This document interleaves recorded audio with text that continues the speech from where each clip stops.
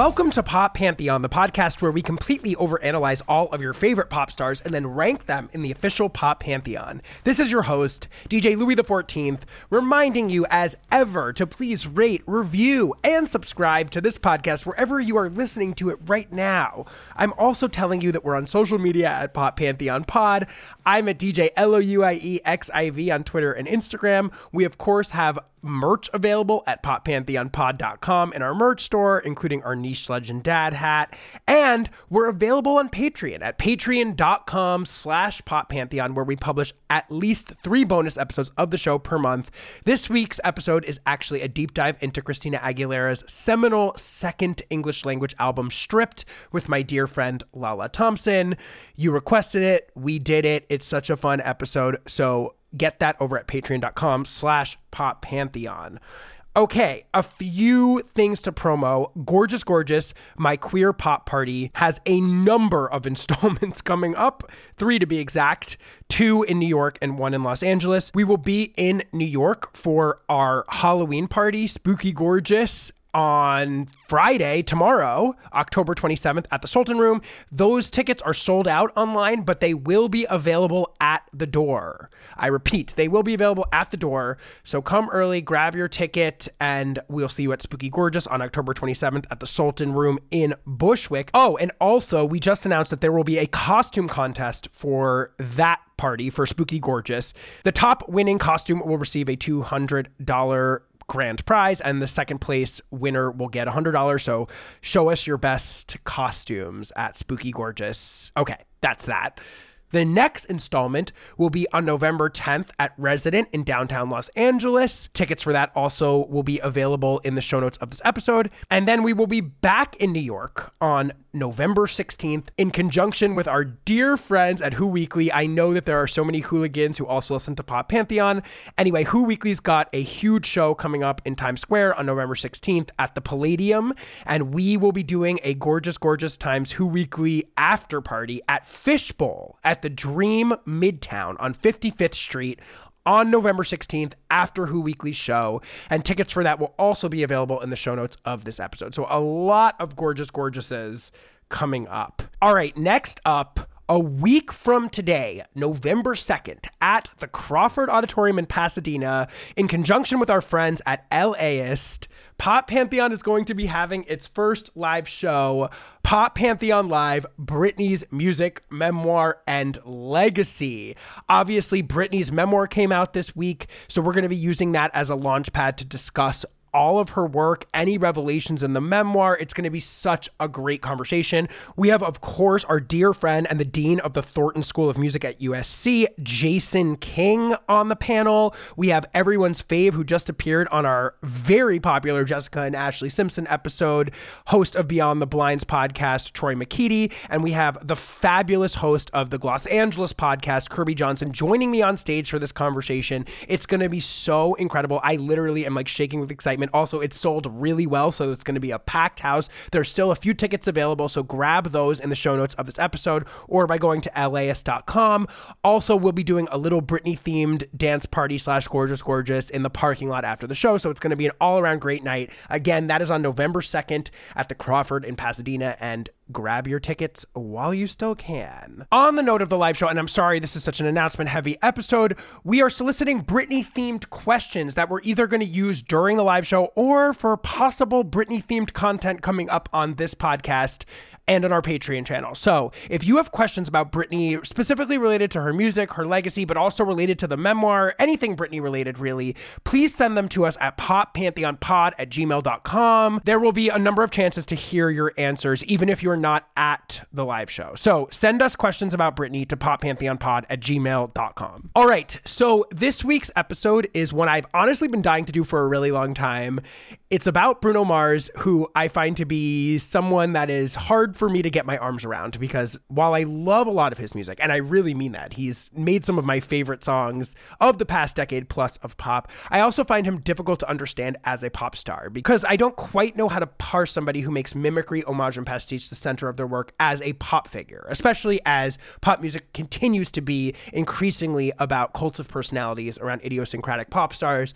Bruno Mars really stands out to me as someone who's hard to know and whose role in their music and discography feels tangential, weirdly, to their curation of vibes or curation of nostalgia, so to speak. So it was a really fun conversation to get to try to figure this guy out. So that's enough for me. Without further ado, here is Pop Pantheon Bruno Mars.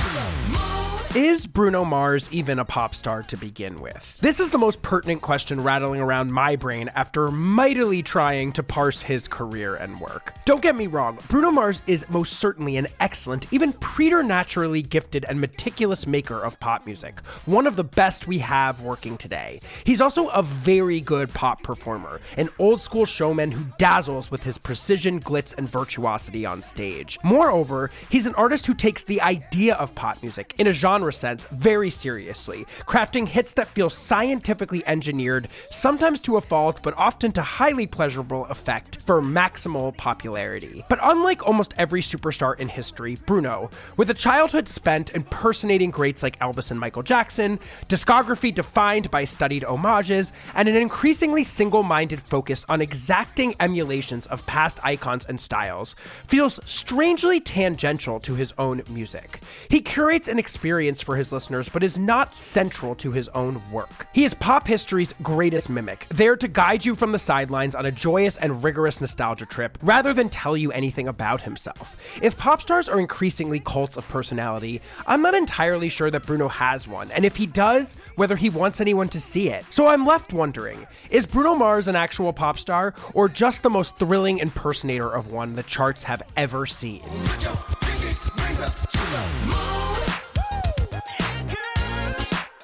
Y'all trying to do? What you trying to do? 24 karat magic in the air. Head to toe, so clear. Look out. Peter Gene Hernandez was born in Honolulu, Hawaii in 1985, and young Peter had showbiz in his blood. His parents met playing a show together where his mother, Bernadette, was a hula dancer and his father, Peter, played percussion.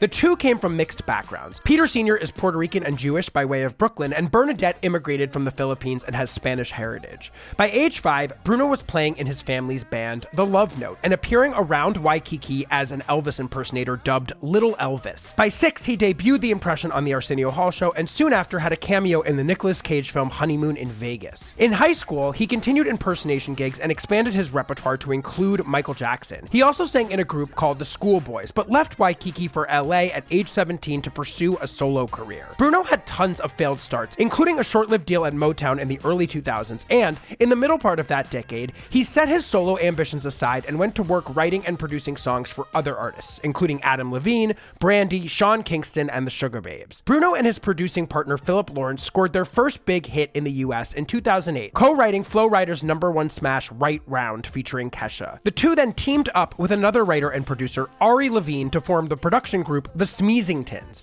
The group caught the industry's attention with 2 more hits, both of which featured Bruno on the hook. The #4 peaking Travie McCoy single Billionaire, and the #1 B.O.B. smash Nothing on You. Striking while the iron was hot, Bruno signed a new record deal with Atlantic and released his own debut album, 2010's Doo-Wops and Hooligans, led off by a slice of utterly anodyne and sappy, yet undeniably cinematic pop perfection, Just the Way You Are, which reached the top of the Hot 100 and went on to score a nomination for Record of the Year at the Grammys. When I see your face,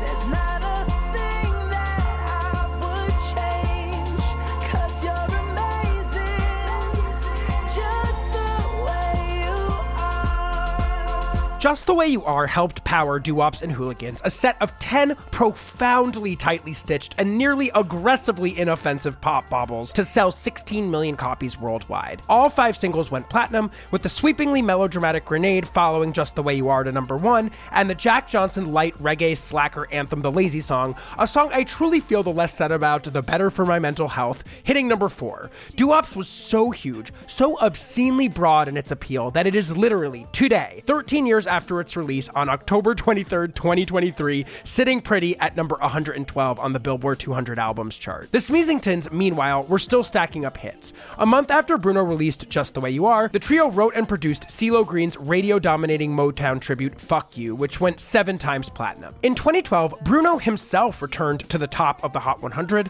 with the lead single off his sophomore album Unorthodox Jukebox, the diamond-certified Locked Out of Heaven. Heaven proved to be a critical moment in the broader Bruno Mars project, a studious and note-perfect homage to Message in a Bottle era Police hits, right down to its jittery new wave reggae rock groove and vocal tics so indebted to Sting's signature style that they seemed designed to draw attention to that mimicry. The song began a trend in Bruno's oeuvre in which clocking the specific source material became a critical part of absorbing his hits. Released in December of 2012, Unorthodox Jukebox, a collection of songs that built on Heaven's spot the reference appeal, marked Bruno's first number 1 album and continued his commercial fortunes. It produced 5 platinum singles, including the chart-topping piano ballad When I Was Your Man, and an additional top 5, the off-the-wall disco pastiche Treasure.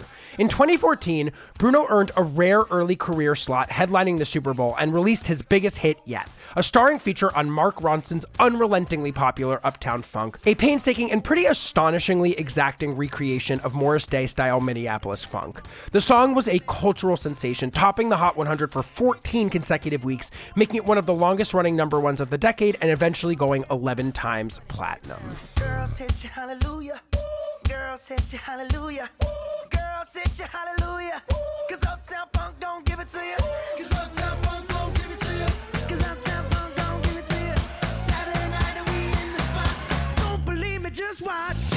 From there, Bruno continued to drill even further and with increasingly specific detail into assiduously thorough replicas of pop's past. His third album, 2016's 24 Karat Magic, was his best yet. Here, Bruno honed in specifically and sometimes perhaps borderline problematically on the history of black pop and soul music, touching on everything from seminal late 70s era early hip-hop on the top 5 lead single and title track, to New Edition era R&B boy band Sex Jams on Versace on the Floor, to James Brown's spare staccato funk on Perm and Thriller era MJ on the glorious shimmering post-disco gem Chunky. The second single, the slinky Jodeci-esque That's What I Like, was another diamond certified number 1, while the exuberant New Jack Swing of the Cardi B assisted Finesse hit the top 5. 24 Karat Magic cleaned up at the 2018 Grammys, winning 7 awards, including Album of the Year. After a brief reprieve from the spotlight, Bruno returned to the top of the charts in 2021, this time partnering with Anderson .Paak to create a Philly soul and Parliament funkadelic nodding supergroup Silk Sonic. Their debut album, An Evening with Silk Sonic, continued Bruno's single-minded focus on refining his fastidious karaoke act, down to sourcing era-specific drum covers and microphones.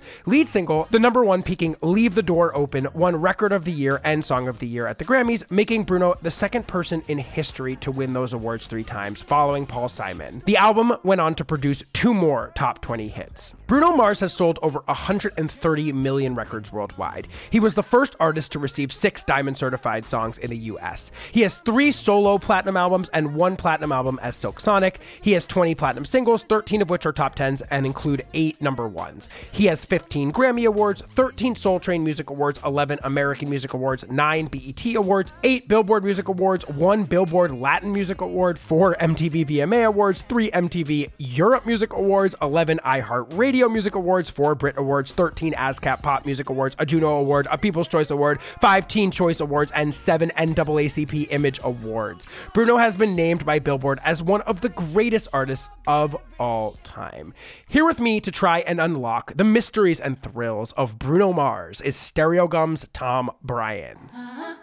Okay, I'm here once again with senior writer at Stereogum, Tom Breihan. Tom, welcome back to the show. What a pleasure. So good to be here. Always a pleasure to talk to you. So we're here today to talk about, I think, an artist that's, at least from what I can glean from reading your recent writing about him, because you've in your number ones column, gotten to the early Bruno Mars era in the recent months. So you've been spending some time thinking about him. You also appeared on an episode of Chris Malamphy's podcast, The Bridge, talking about Bruno. So all of a sudden you're the go-to guy for Bruno, I guess. I have no idea how this happened. This is so strange to me. It's like two podcasts that I like and listen to have me on to talk about Bruno Mars. Like I'm the Bruno Mars guy now. I'm the world-renowned Bruno authority. I don't feel like that, but I appreciate it very much. Well, I think you're the type of person, and maybe this is getting a little bit into how the sausage is made. It's not interesting, but my favorite episodes of the show are when there's an artist that I'm somewhat ambivalent about, and then I get to talk to a very smart thinker about pop music generally, who also isn't necessarily a stan, but just has interesting thoughts on the person. That's my favorite type of episode, honestly. So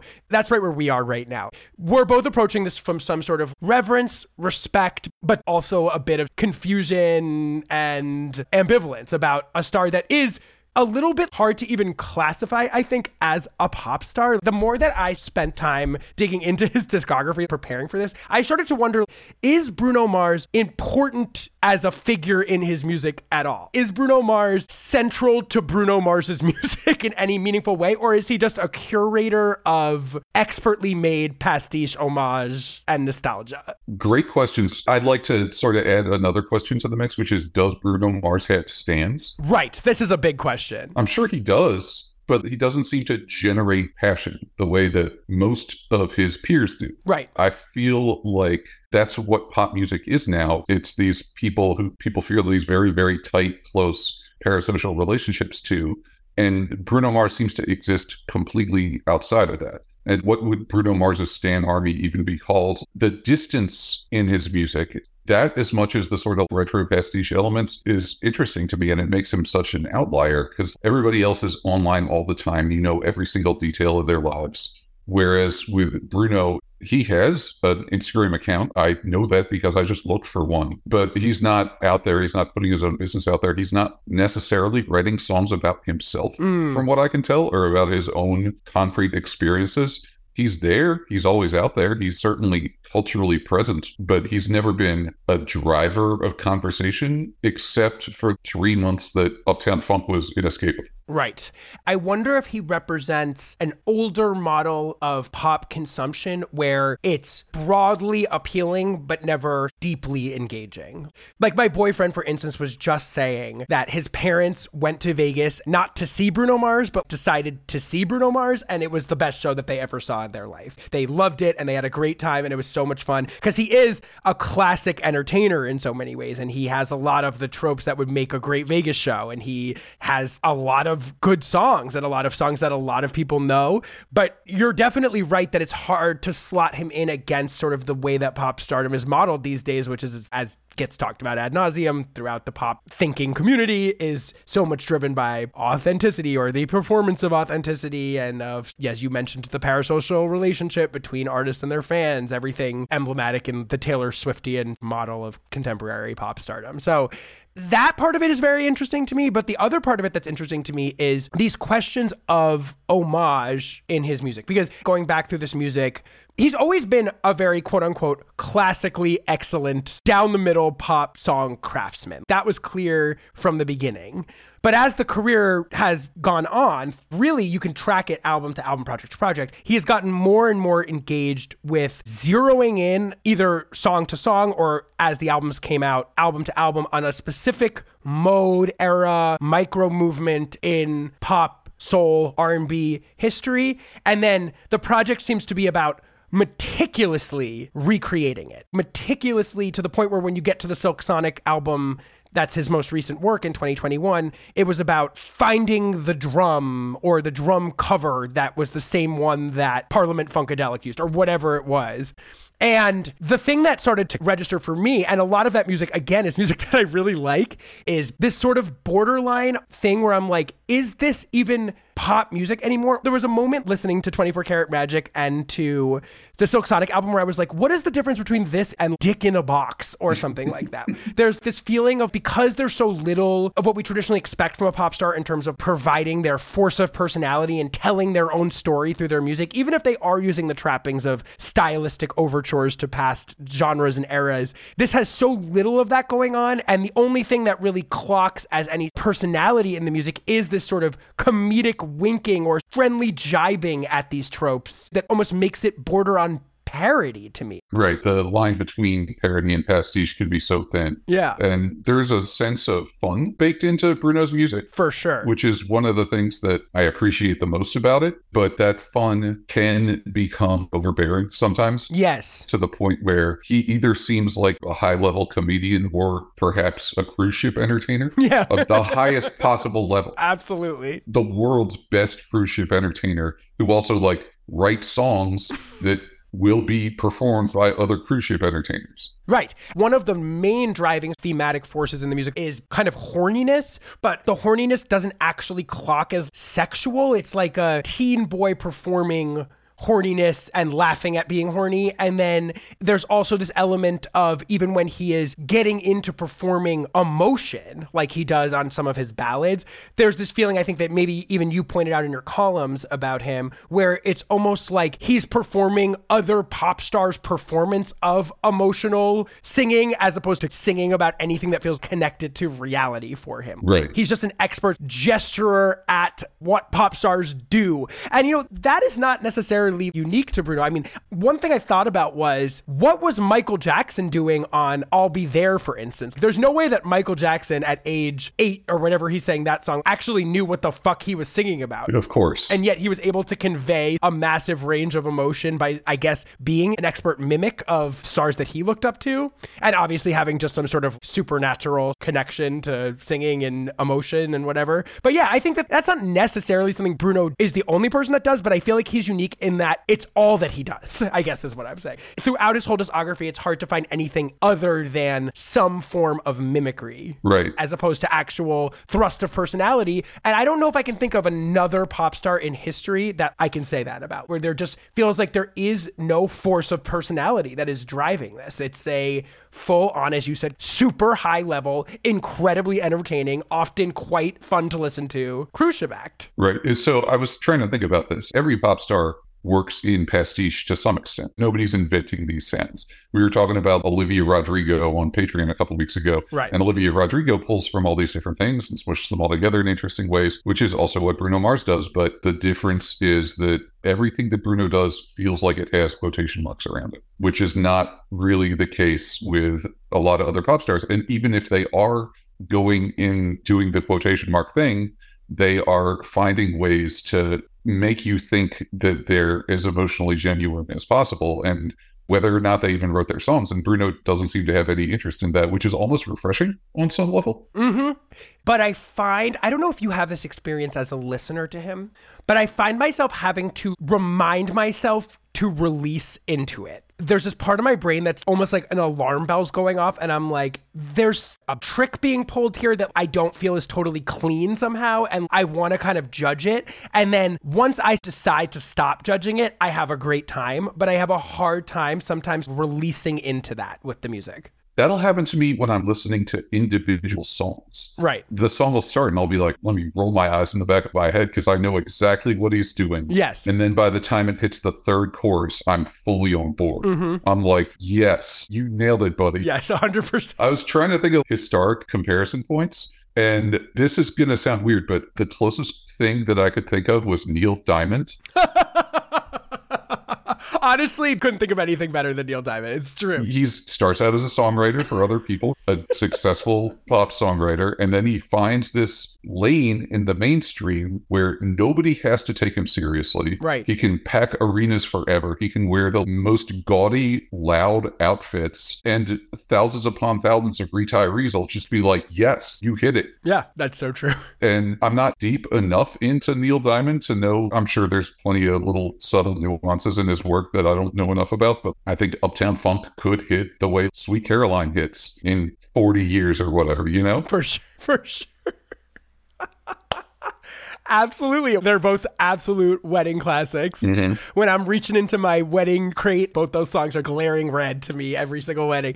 The person that I thought of as having kinship to Bruno Mars, but also highlighting the emptiness of Bruno Mars and someone that he is connected to via Mark Ronson is Amy Winehouse. I mean, somebody that also meticulously recreated past sounds, but completely unlike Bruno, brought so much pathos and personality and originality to the music that made it not just feel like some sort of cover band. You don't listen to Back to Black and just think she's doing covers of Motown or covers of Holland Dozier Holland or whatever. That's Amy Winehouse music. Whereas with Bruno, I don't know if this is Bruno Mars music. This is music that's amazing that Bruno Mars is curating for me, but maybe one of the main acts of fun, besides just being very well done and fun music, is playing Spot the Reference is the number one fun thing with Bruno Mars. I was having a great time going through this music. And also, God bless him. I know we talked about this off mic, but God bless this man's brevity and editing ability. I mean, pop stars could really learn a lot. This man has released 3 solo albums, and they are all under 40 minutes, and not a waste of space on any, and we'll talk about what's successful and what's not, but it was very fun to me to indulge in this music and really spend time thinking about it all without feeling like I had 10,000 things to get through. He's a great editor, but I think that there is this feeling of emptiness at the center of it. That's an interesting thing to grapple with and kind of makes him stand out, but makes his music more complex to think about than it is as actual music, which is a fun activity, I guess, for this podcast. Totally. With that all in mind, let's get some broad background on Bruno, because even more so than some other pop stars, Bruno's upbringing informs a lot of what we're talking about very directly. So what are the things we need to know about Bruno Mars's backstory that feel relevant to understanding everything that we're getting into here? He's Peter Gene Hernandez. He comes from Honolulu, Hawaii. He's one of these people who you can't tell what race they are looking at them, so everyone Googles what their racial makeup is, and with him, it's Pacific Islander, Jewish, and Puerto Rican. The Paula Abdul of it all. Right, exactly. The Vin Diesel. Yes, the Vin Diesel. Yeah. And so he grew up as a performer in his parents' hotel entertainment act. He was an Elvis impersonator early on, and that's the sort of mythic backstory. He's in the movie Honeymoon in Vegas as a 6-year-old Elvis impersonator, and that is such a bewitching, fascinating 24 seconds of film. It is. Take my hand, take my whole life too. I can't help falling in love with you. You can really see in this little kid who's out here performing his heart out, inhabiting a different cultural character. The cliche about the Beatles is they learned to be great playing in bars in Hamburg all night. Right. And this guy's entire childhood was Hamburg. Right. He just was performing constantly again and again for his entire life.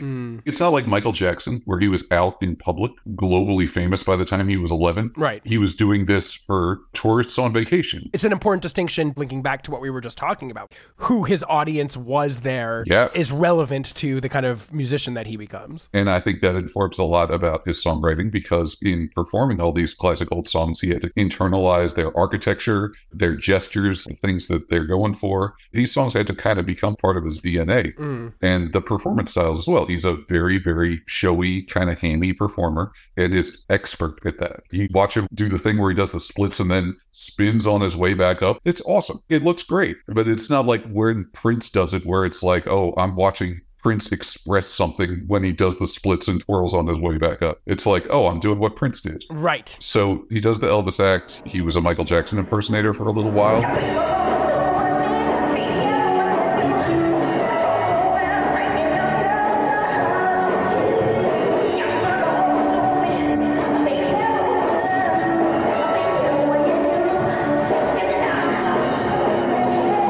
He says that his parents broke up and his dad, I guess, went broke at some point. So he was scraping pennies together and eventually moves to Los Angeles, tries to make it as an artist first. He briefly signs to Motown, which had to be very exciting to him. Doesn't release anything. Yeah, right. Oh, also the name Bruno he got as a nickname as a kid because he looked like Bruno Sammartino, the pro wrestler from the 70s. Oh my God. Which I love. Love that. He had curly hair and his dad's from New York, which is where Bruno Sammartino was. As a fan of professional wrestling, I think that's awesome.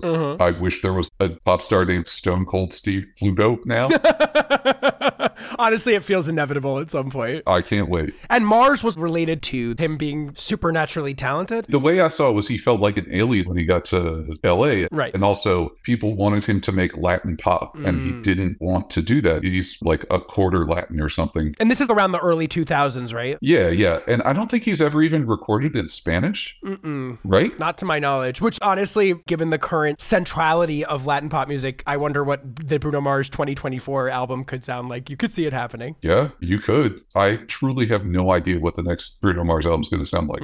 I guess we'll get to all that. Yes. And he struggles, doesn't release anything until he meets up with a couple of other people who are also trying to make it, and they start writing songs together. They call themselves the Smeezingtons, which is your favorite name. Yes. I hate it so much. I just hate saying it. I hate looking at it. I don't know why you would choose that. Do you know if there's a story there? I don't know the story, but I do feel like the just inherent forward cheeseballness of it, the goofy humor of it just feels right to me when I think about Bruno Mars, especially when I think about the Bruno Mars that got into the pimp soul era of music that we've been in with him for the last 5 to 7 years. When I think about early Bruno Mars, and when we're going to talk about his early music in a second, the level of just unabashed cornballness makes that name feel congruous to me. But I agree, aggressively cheesy and icky. Yeah. He's writing a bunch of songs for a bunch of different artists. The placements gradually get more and more notable, and the rest of the Smeezingtons are involved in co-writing Right Round by Flo Rida, which is a gigantic hit.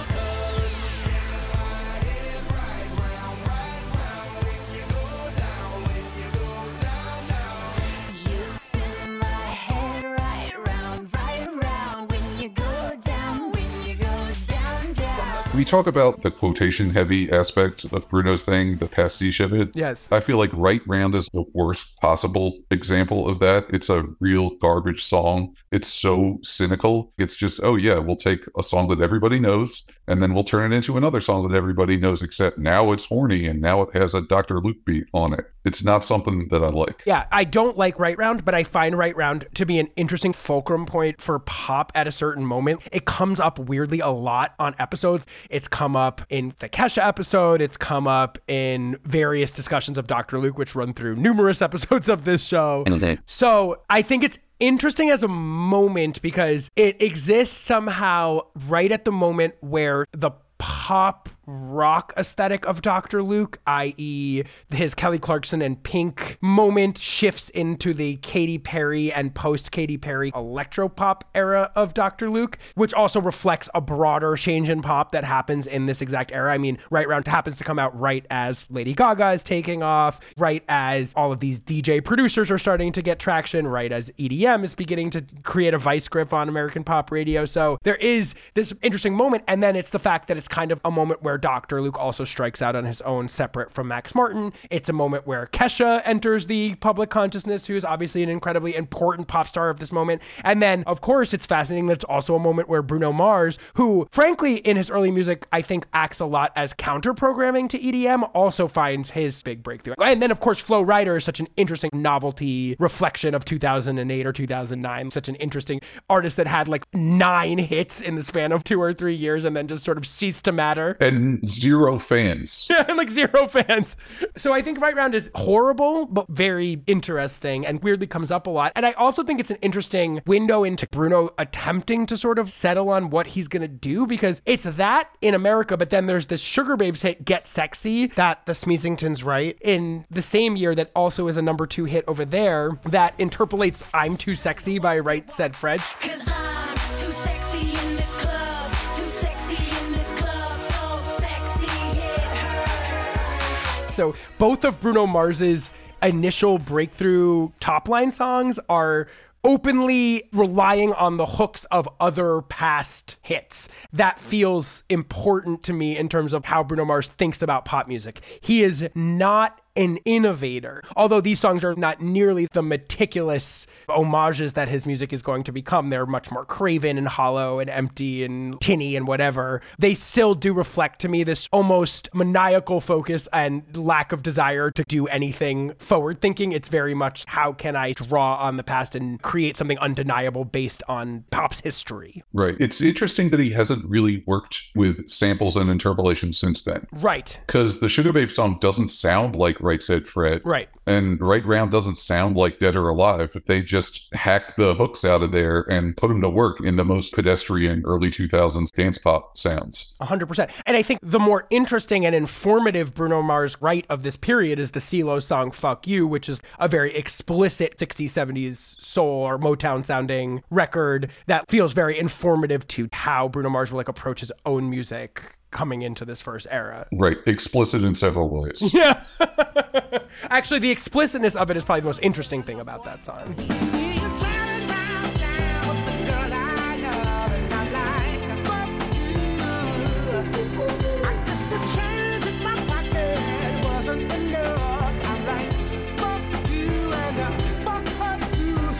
That song, I feel like it got number 1 or number 2 in Passenjap that year. Yes. It's a song that is widely loved. People loved that fucking song. Yeah. That song bites. It doesn't suck. It's fine. This is how I feel about sort of my least favorite Bruno Mars songs, is that they're fine. Yes, right. But it's so cutesy and it's so gimmicky. Yes. I can't get fired up about it. I agree. And also, I think CeeLo has been on an interesting trajectory of being kind of a cool guy to being sort of reviled, and that has tainted my memories of Fuck You.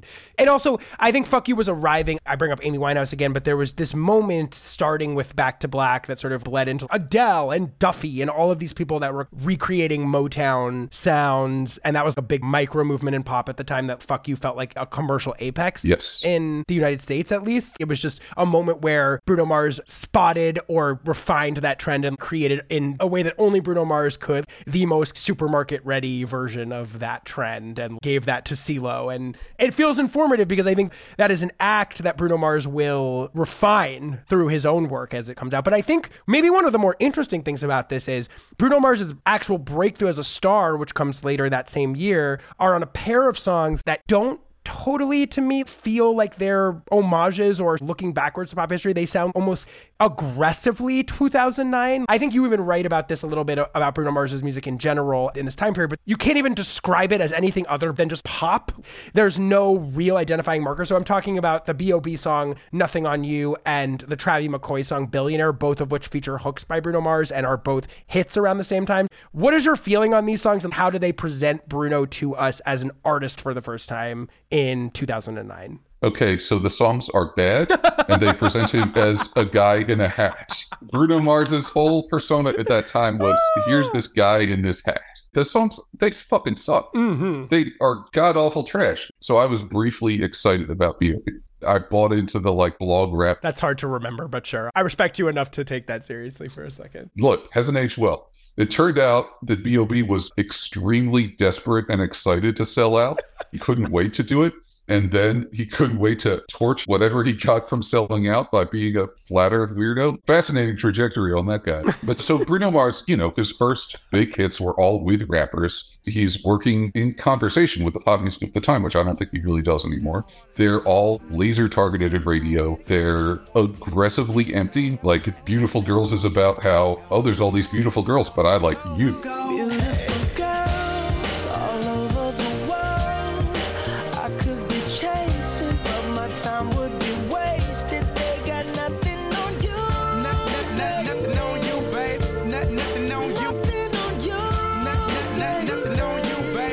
Billionaire is about, I want to be a billionaire, which is very of its moment. Right. I don't think a pop star could sing about wanting to be a billionaire now. You'd want to storm the Bastille when you heard that. And it's the fucking guy from Gym Class Heroes. I want to be a billionaire so fucking bad. So bad. Buy all of the things I never had. Buy everything. I want to be on the cover of Forbes magazine, smiling next to Oprah and the Queen. What up, Oprah? We're in the post-Bernie Sanders era of stardom. Yeah. The last things I'm going to say about Nothing on You that struck me, because I concur with you, both of these songs are awful. And I remember them coming out, and I remember despising them at the time. I just remember being like, this is the worst thing that pop does. It's just so scientifically engineered and cynical. And the thing that really strikes me about both of these songs is how, in a mad scientist way, I picture Bruno Mars on these, picking topics and a persona that feel the most broadly accessible. The nice guy who sees a girl for who she is when the rest of the world can't. I mean, that's a thing that a lot of men would like to see themselves as. In a broad sense, something women would like men to be for them, and just completely comfortably inhabiting the most basic, unnuanced version of that. CVS music of the highest order. Yeah. And then Billionaire, again, it's like, how can I pick a persona, point of view, topic that feels the most relatable? And of course, this is emerging to us in the midst of the recession. I think that's worth noting. So there is this feeling of aspirational wealth, or that everyone's suffering financially, and wouldn't it be nice to not be? It has this almost Depression era vibe to it. It's Where in the Money or something. Yeah. Yes.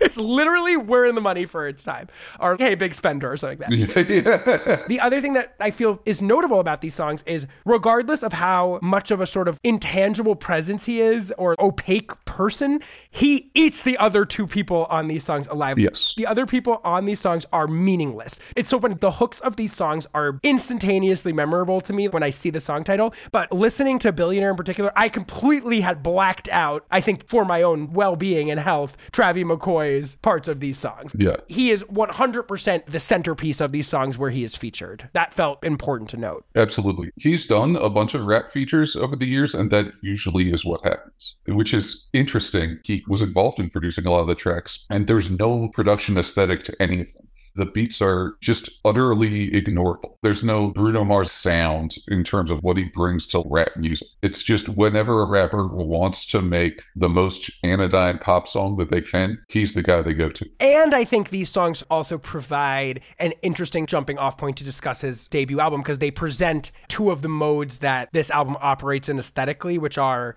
as you said, anodyne, unclassifiable, capital pop nothingness. Precision-made pop that has no other identifying qualities to it. And then this, what I can only describe as sub Jack Johnson, Hawaii, chill guy reggae vibes. That's the other thing I think feels notable about both Nothing on You and Billionaires, because in 2010, Bruno drops his debut album, Doo-Wops and Hooligans. And if I had to identify two overarching modes, and there are other things happening on that album, those are two modes that, as Bruno searches for what he does as a pop star, are the initial things that he seems to latch onto. So can you talk to me a little bit about Doo-Wops and Hooligans more broadly? Obviously, we need to talk about Just the Way You Are and Grenade. What is this record to you, and how do you think about this as Bruno's initial foray as a solo artist? So until I started writing the column that I write, which if any listeners are unfamiliar, I write this column called The Number Ones, where I'm reviewing every song that was ever number one on the Billboard Top 100 in the charts history, and I've done more than 1,000 of them now, and I'm just getting into the Bruno Mars era. So yes. I've done the deep dives of the Doo-Wops and Hooligans songs. Doo-Wops and Hooligans is a gigantically successful album that has never meant anything to me. Mm-hmm. It was just kind of there. And I think Bruno makes music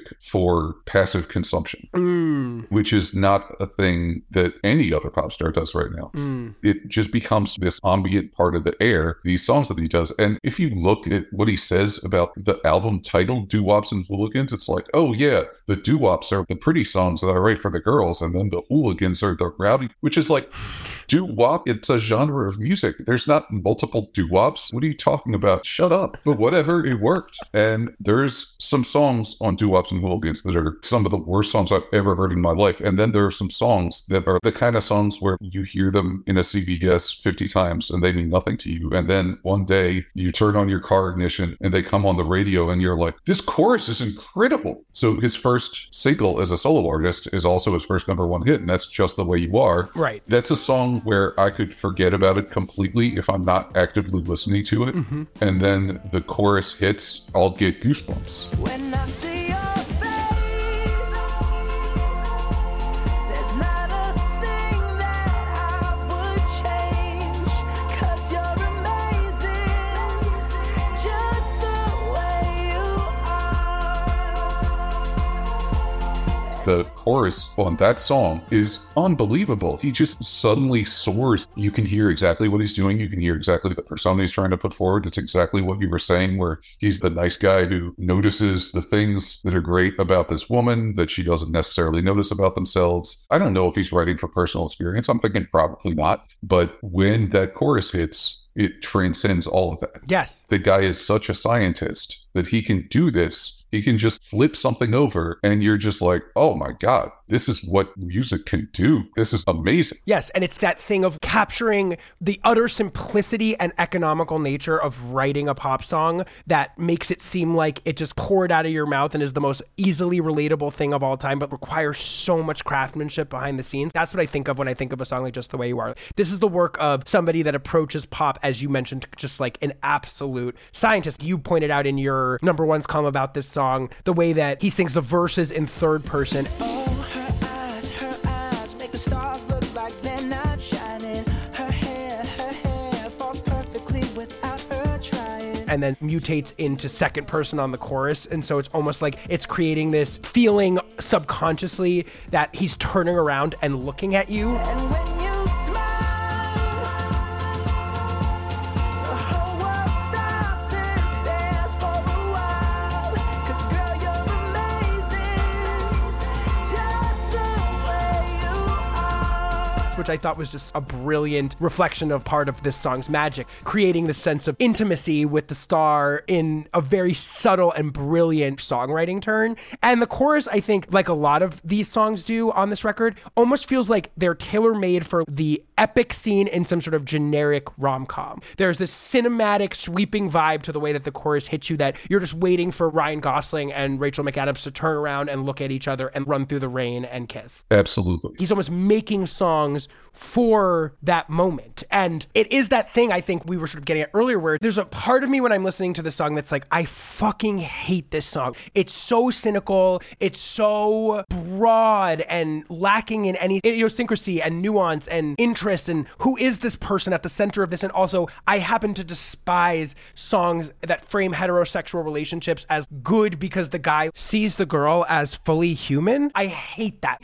And then if I flip my brain off and just sort of give myself over to it, of course, the sweep of this thing is undeniable. You can't resist it. It's this weird feeling of, I feel like I'm being taken advantage of by him. He's pulling a fast one on me or something like that, but maybe that's okay. I don't know. It honestly gives me a headache sometimes. I shouldn't be thinking this hard about this fucking music, but it makes me. That's what it's supposed to do. Yeah, right. It's supposed to manipulate you. That's what pop music is. And I think he understands that at a certain point. The thing that I respect the most about the song and about Bruno Mars in general is that I don't know if he's singing about himself, and that's fine, because the way he makes it, it's like, I'm not the star of this song. You, the person listening to this, are the star of the song. Right. And the song is the star of the song. I'll just step to the side. I'm just channeling this thing. We'll talk about the Super Bowl performance, I'm sure. Yeah. So he ends his Super Bowl halftime show with Just the Way You Are. And there's these shots of him singing that chorus superimposed against fireworks. Yeah. Just the way you are.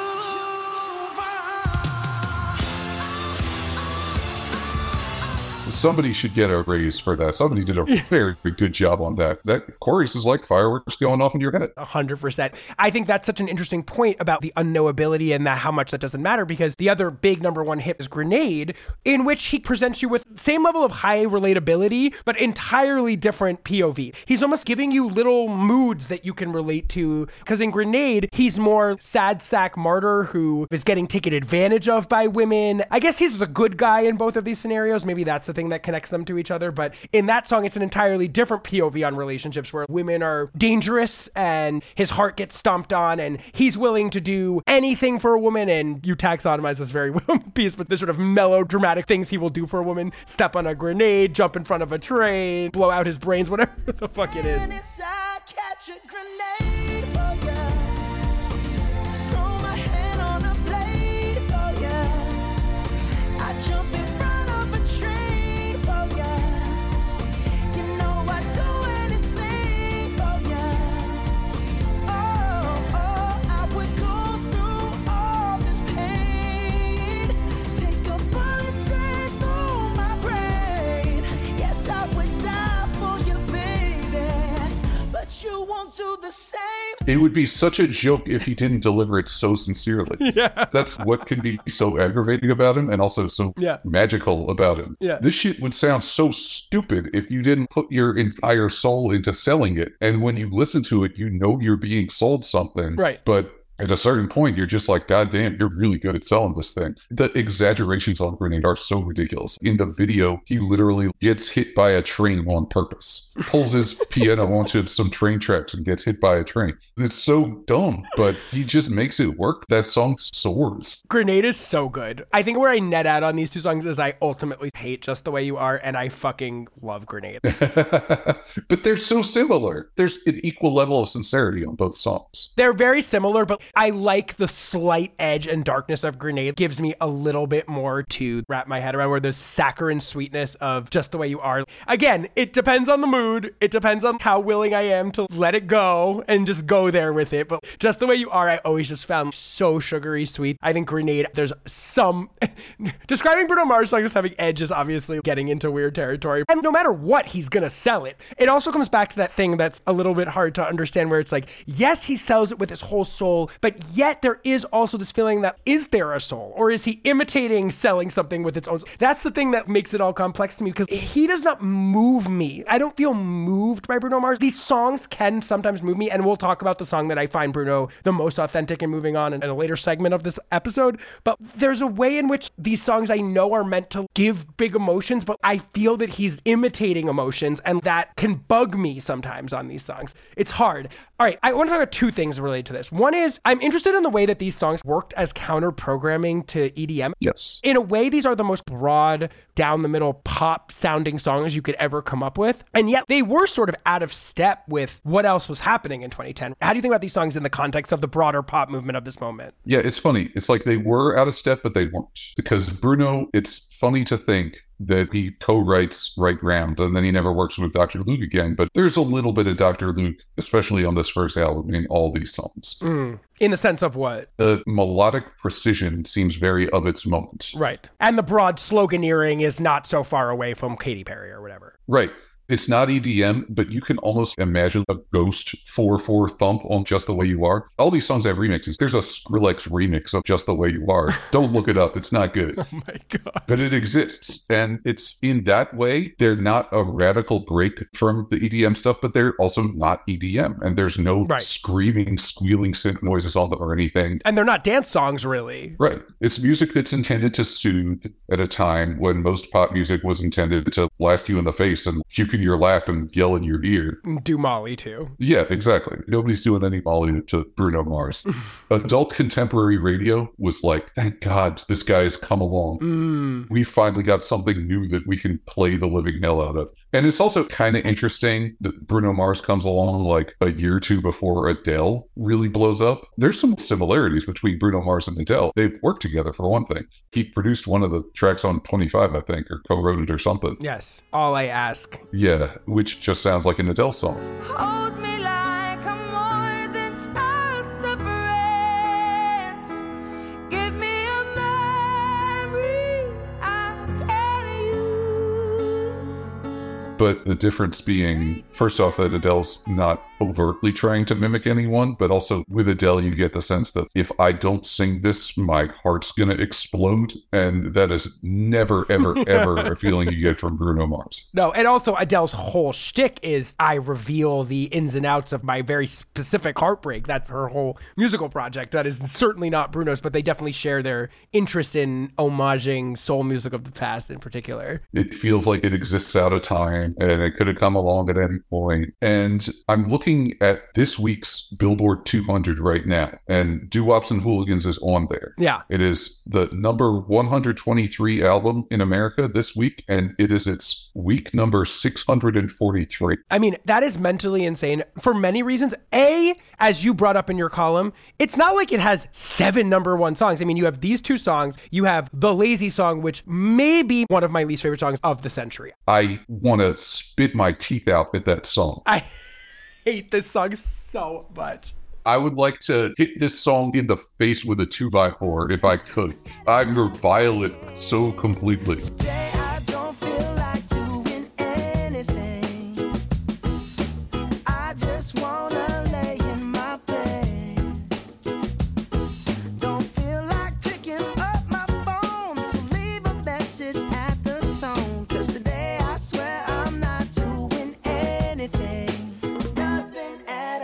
It's the most cutesy, the most bullshit. Thank God this like period of American life is over where this dinky dink ukulele shit is dead. Yeah, it's run off from the Israel, Koala cover of Somewhere Over the Rainbow. That's what I kept thinking of. That was on every soundtrack to everything. Sure, yeah, which is also Hawaiian.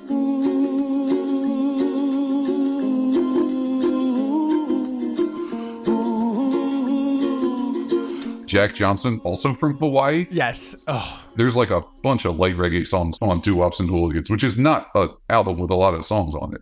And I dislike all of them. The song Count on Me, my son had to sing that in elementary school music class. It's basically children's music for unimaginative teachers to like teach their kids. No shots to Mr. B. He seems like a nice guy. You can't count on me like 1, 2, 3, I'll be there. And I know when I need it, I can. Yeah, I mean, I gotta say, overall, I really do not like this album. Just The Way You Are and Grenade are clearly the best songs on this record by a mile. I mean, as you mentioned, there's a big slew of reggae songs. I find him either unconvincing or irritating in that mode. And then there's so many irritating songs that were like made for weddings or something like that. The song Marry Me is another one that just makes me want to blow my brains out. It's like every basic bitch wedding, as if he went into the studio and he was like, how can I soundtrack photo slideshows of weddings for the rest of time? I'm going to make a song that is for that. Is it the look in your eyes, or is it this dancing juice? Who cares, baby? I think I want to marry you. I can't think of any less interesting or appealing version of a pop song to me than that type of thing. And that's what that is to me. I think the other song that feels worth noting here, because I feel like it's maybe the number one window into the future of Bruno Mars music, is the song Runaway Baby, which is kind of like a 60s soul meets 50s, 60s rock kind of pastiche song that gestures at a general retroness that I feel like is not a huge focus of this album, but becomes an incredibly important focus of Bruno's music moving forward. Run away, baby, before I put my spell on you. You better get away, darling, 'cause everything you heard is true. Your poor little heart will end up alone, 'cause Lord knows I'm a rolling stone. So you better run away, baby. There's a little sped up Curtis Mayfield vibes. There's a little James Brown. There's a little Richard. There's a little Miserlou. There's a little Jacksons.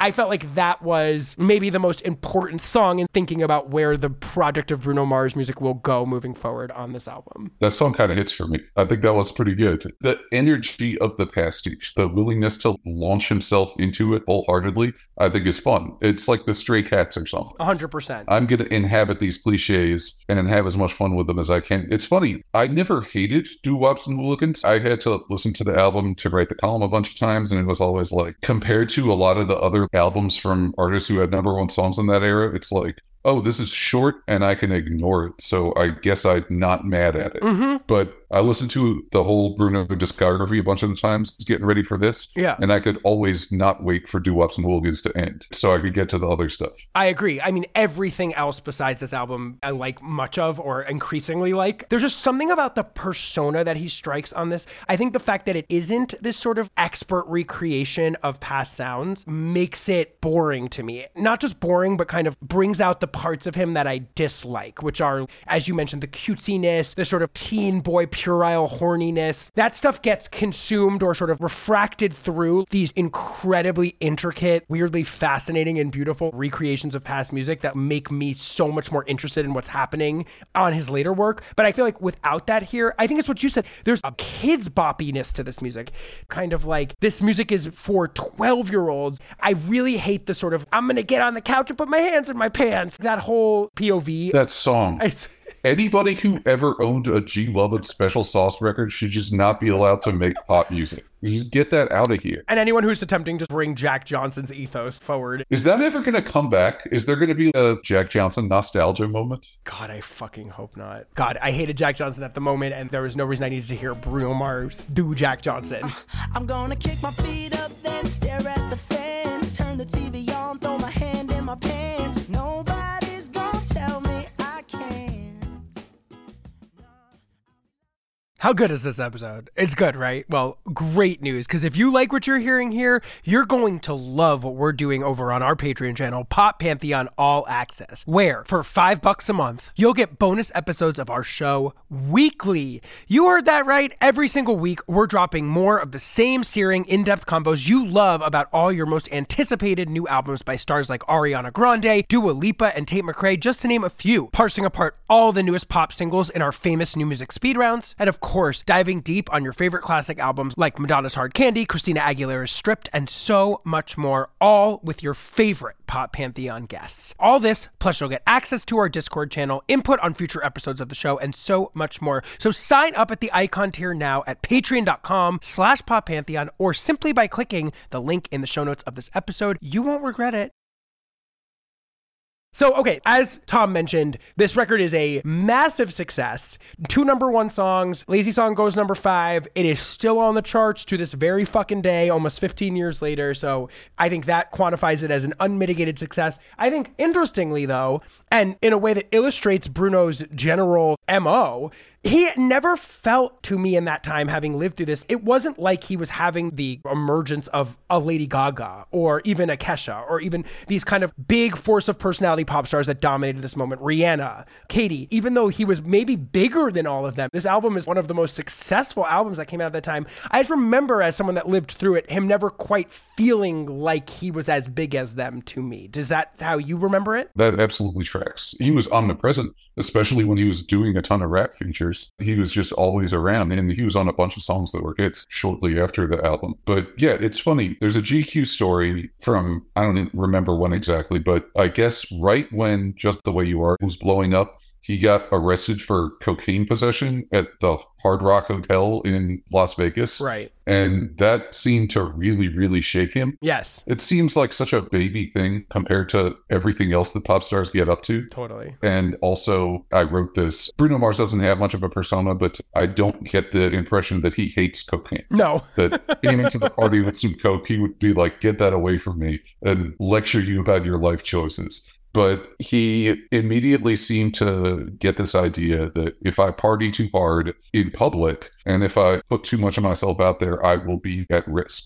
And I think a lot of the decisions that he has made since then have worked to minimize that risk of exposure. Certainly, he's not trying to move culture in any way. He's not trying to take any stands. Or make himself important in any sort of meaningful way, or make his narrative important in any way that he would have to interface with it in his music. I mean, that feels imperative to the Bruno Mars project, to almost remove himself as a presence. Yeah, so his origin story is cool and fascinating, the Elvis impersonator thing, but I have no idea what Bruno Mars is like in his adult life. No clue. I don't know who he's dating. I don't know what he likes to eat.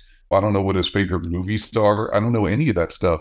And he almost pointedly has not put any of that out there. The fact that the group Silk Sonic exists is like, oh, I guess he likes Anderson .Paak. Oh, that's cool. That's one of the rare Wegos. The only thing that I think I know about him is that he is a musical encyclopedia who sits and studies and in a savantish sort of way can sit and listen to a recording of something and know every single thing about it. See under the hood of pop history. He can hear a song, for instance, by The Police, to sort of set up our next segment and go, I'm going to figure out exactly how this works and I'm going to be able to recreate that meticulously. So in thinking about that, the lead single from Bruno Mars's second record is Locked Out of Heaven. This comes out in 2012.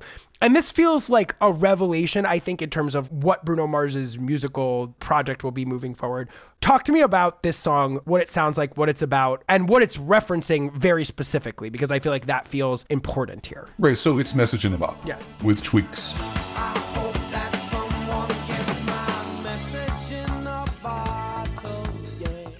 Sting is someone who has always been very, very willing to have his stuff licensed out for a price. And there's no Sting songwriting credit on Locked Out of Heaven, which makes me wonder if some sort of backroom deals went down. Or this is pre-Blurred Lines by 1 year, so maybe things were slightly less. It could be, but Sting famously snagged himself a songwriting credit on Money for Nothing by Dire Straits because he sang the I Want My MTV thing and made it sound like Don't Stand So Close to Me.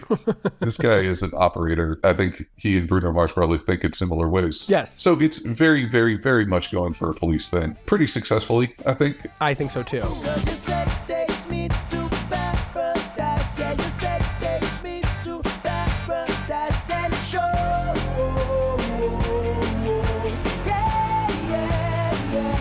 'Cause you make me feel like I've been locked out of heaven for too long.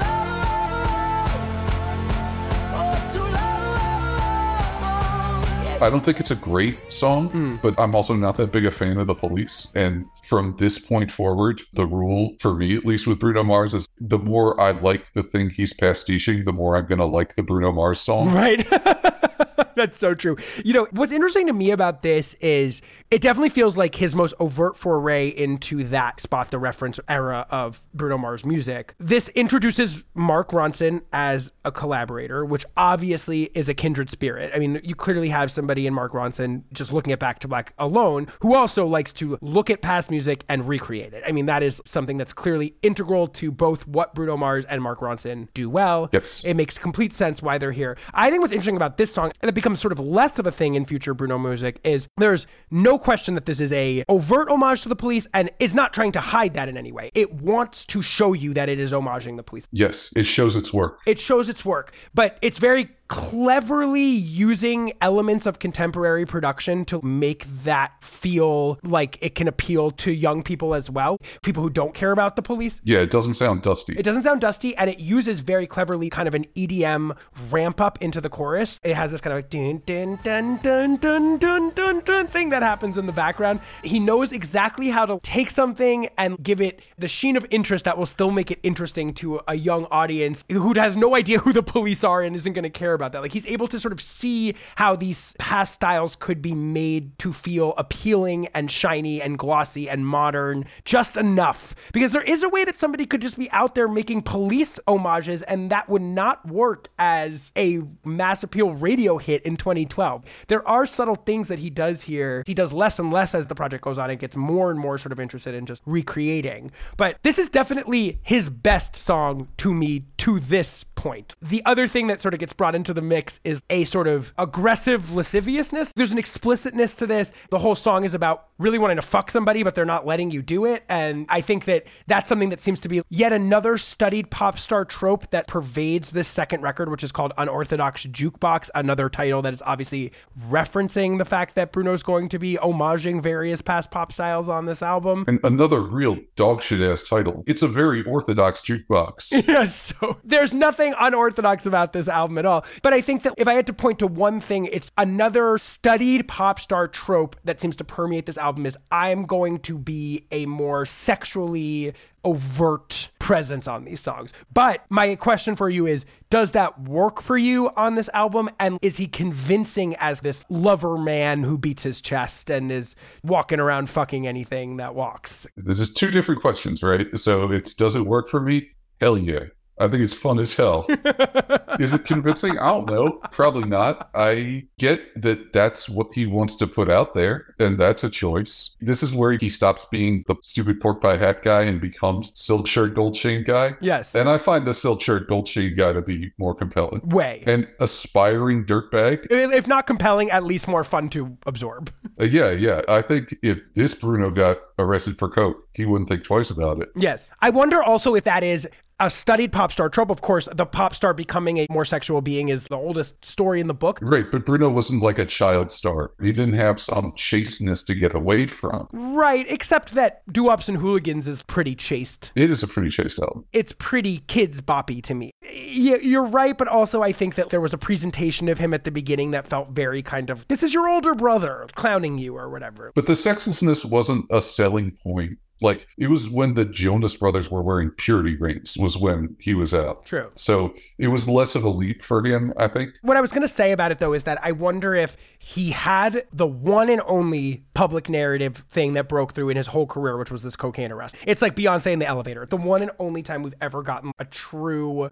look at him. So he knew he had to get ahead of that narrative on this album. So, like, there is a lyric. Oh, he does sing about cocaine, yeah. Yeah, on Gorilla, he says, I got a body full of liquor and a cocaine ticker or something like that. So there is this understanding in that Machiavellian way that Bruno Mars approaches being a pop star that he's like, I gotta address this. I gotta say something about it because otherwise I wouldn't be being a good pop star if I didn't do that. Ooh, I got a body full of liquor with a cocaine kicker and I'm feeling like I'm 30 feet tall. maybe that's where the whole thrust of this album being that beat my chest gorilla lover man vibe is reacting to on some level. Do you agree with that? And also, let's use that as a jumping off point to talk about what else is happening on this album and what works and what doesn't for you. I was going to save Gorilla for the end of the podcast when you're like, is there a song that is underrated? Yeah. I'll just talk about it now. That song is the dumbest thing, and it goes so hard. Yeah. Because what I got for you, I promise it's a killer. You'll be banging on my chest, bang, bang, gorilla.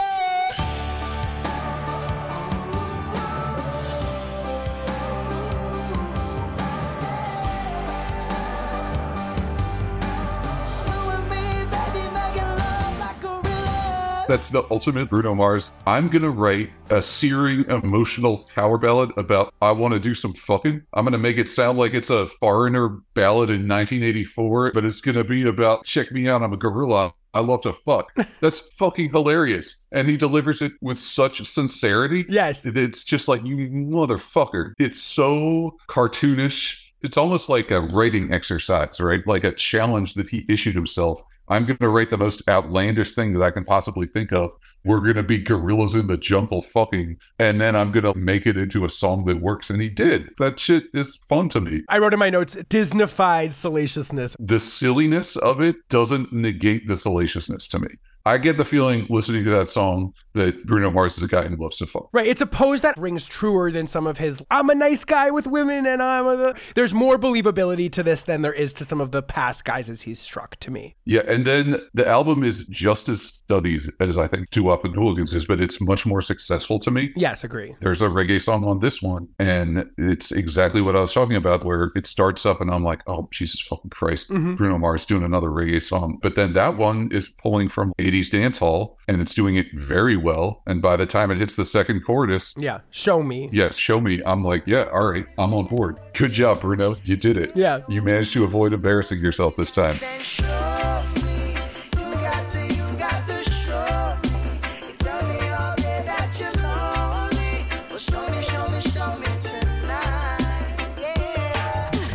I thought about Peter Tosh, World of Reggae, and UB40, Musical Youth. Sure, yeah. I thought about Murder, She Wrote by Chaka Demus and Flyers. Yes, 100%. The tape echo effects. I think it's that honing of the precision of the homage that starts to kind of come across here. It's why Doo Wops and Hooligans is kind of an album that I don't really care for that much. I need that part of Bruno's music. I need that expertise in the homage for it to really function for me, because otherwise it's just perfect anodyne pop music, and I don't need that. It gives him an angle, I guess, because there's no angle otherwise. There's nothing happening really besides perfection, which is so boring. So once he's able to bring in the spot, the reference thing, I think it really does give this music interest that I just wouldn't have had otherwise. Yeah. So Locked Out of Heaven is a number one hit, and then there's another number one hit on this album, and that's When I Was Your Man. Yes. And this song comes out a very short amount of time after Someone Like You by Adele. Someone Like You is the first time, if I'm remembering this right, that a number one song was ever just a voice and a piano. And When I Was Your Man is the second, and it's right after. So Bruno's playing Spot the Reference here with something that's baldly obvious. And he's also going for sincerity on that one. And he can't hold a candle to the way Adele sings that song. No. Adele sings that song, and I want to explode with grief. And Bruno sings that song, and I'm like, oh, this is a pretty nice song you got there, buddy. It's just not the same. I should have bought you flowers and held your hand. Should have gave you all my hours when I had the chance. Take you to every party, 'cause all you wanted to do was dance. Now my baby's dancing, but she's dancing with another man. It's a really good song, though. This is my favorite Bruno Mars ballad. Really? Yes, I love this song. You don't love this song? Talk more. I think it's fine. I actually find him more convincing on this ballad than I do on any of the other ones. There's a sense of rawness to the way he sings this song that I find different than some of the other times he gestures at having emotions. I have a really hard time understanding whether I'm being tricked, and that really bothers me a lot throughout Bruno Mars's music. But for some reason, this song song moves me in a way that his other songs are gesturing at moving me and don't. And this song actually hits me. I really enjoy and resonate with the point of view that it strikes. I love the idea of re-interrogating your relationship through the past by seeing somebody with somebody new. That feeling is so resonant. I think that's such a smart way to write about this kind of heartbreak. I don't know whether maybe it's just something like personal for me, but it just hits me. I often find Bruno Mars songs are attempting to move me and they're so empty and he's so cynical and pulling so many tricks that I don't feel anything. And this song, I feel something from, for whatever reason. Okay. It has not had that effect on me. We all know what he's doing. Yes. We can see that he's playing with these narratives. And there's so many songs that are about the same thing, like When You Were Mine or Always on My Mind or whatever. Yes. That hit me so much harder. And it just doesn't do it for me with that one. Oh, yeah. Let me be clear. We're talking in the context of Bruno Mars's discography.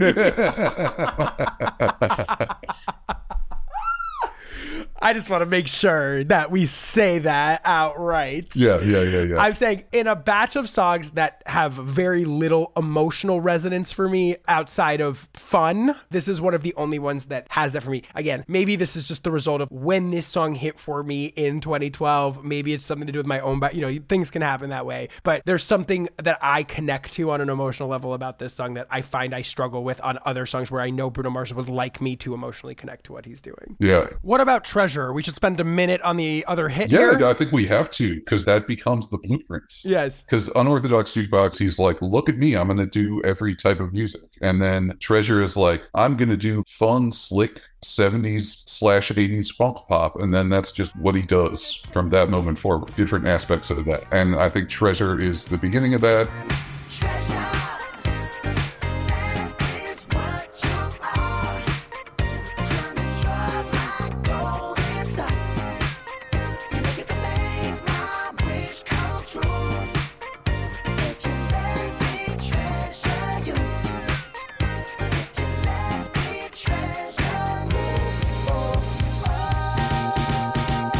The videos on this album, he visualizes the pastiche. The When I Was Your Man video looks like it's filmed in a studio in 1975. And the Treasure video is going for a Soul Train thing. And then that becomes another aspect of his presentation going forward. Even the videos are quotations and pastiches. Yes, and I think two important things. One is a comment and one is a question that I want to ask you. One is Treasure feels important because I think also the pastiche and homage from here forward with Bruno is explicitly about Black soul history. So on this album, you have The Police, you have arena rock, you have allusions to just various forms of pop history that are not so focused. And When I Was Your Man, in a way, you could say is a Billy Joel, Elton John homage. I mean, there's a broadness to what he is exploring in terms of what he can homage on this album. As you mentioned, it's like an anything goes sort of vibe. And I think Treasure in its homages to disco and Chic and Sister Sledge and whatever feels like a moment also where the Bruno Mars project, there's a honing of what the pastiche is as the project goes on. He gets more precise in making the pastiche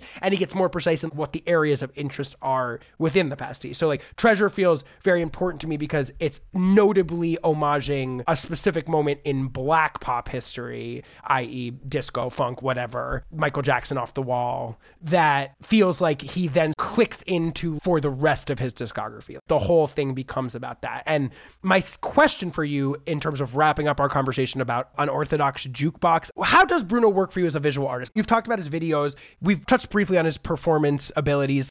Can you just talk a little bit about that? I mean, is he sort of refracting that same sense of homage through the music videos? What is he like as a performer? How important is all of that to the success of this music in your mind? From there, we got to talk about the Super Bowl performance, right? Right. He does the Super Bowl, and it's maybe the only time in history when somebody's done the Super Bowl halftime show when they're still on the way up. Yes. They haven't peaked yet. You could make the same argument for Beyonce. No, Beyonce had been making music for 15 years by the time she did the Super Bowl. Right. And she made better music after that. Yes. But not more culturally dominant music. No. Maybe. She made sense. Beyonce had been releasing music since 1998 when she did the Super Bowl in 2013.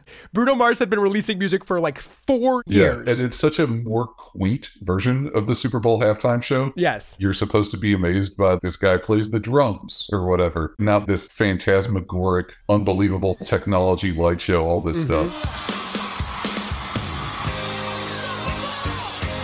This is your opportunity to dance, y'all. So let me see you get loose.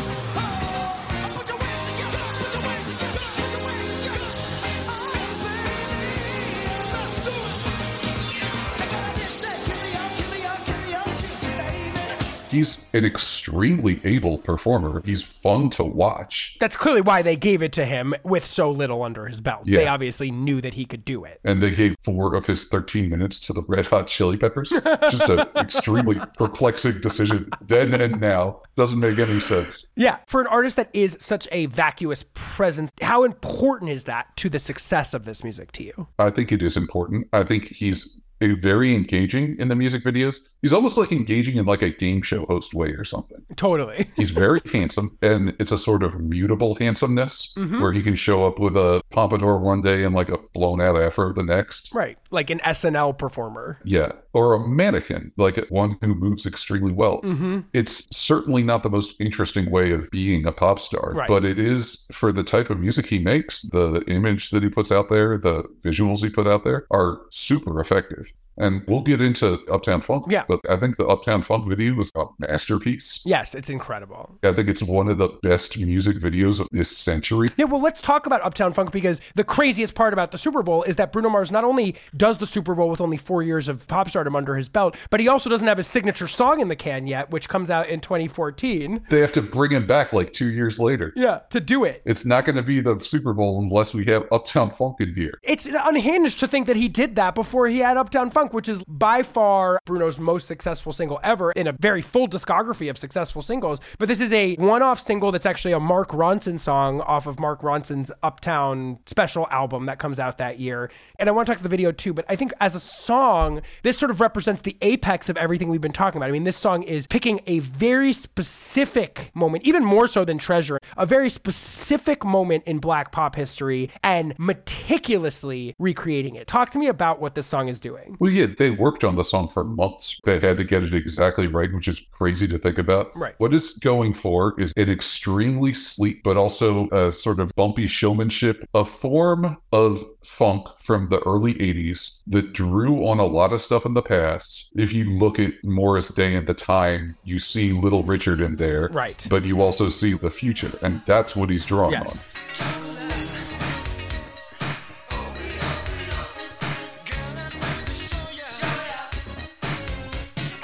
And so it has like a pastiche of a pastiche quality, but it's so good and it's so much fun. Oh, God. Yes. This is that ice cold Michelle fight for that white gold. This one for them hood girls, them good girls, straight masterpieces. Styling, wildin', living it up in the city. Got Chuck's on with Saint Laurent. Gotta kiss myself, I'm so pretty. It's one of these songs where you would leave your house to buy coffee and hear it 4 times before you got back. Yeah. It became a monocultural hit in a way that is extremely difficult to pull off in this day and age. And it's fun as hell. It rocks. It's just a great song. It's a marvel. Break it down. Girls hit you, hallelujah. Girls hit you, hallelujah. Girls hit you, hallelujah. Cause Uptown Funk don't give it to you. Cause Uptown Funk don't give it to you. Cause Uptown Funk don't give it to you. Saturday night and we in the spot. Don't believe me, just watch. Come on.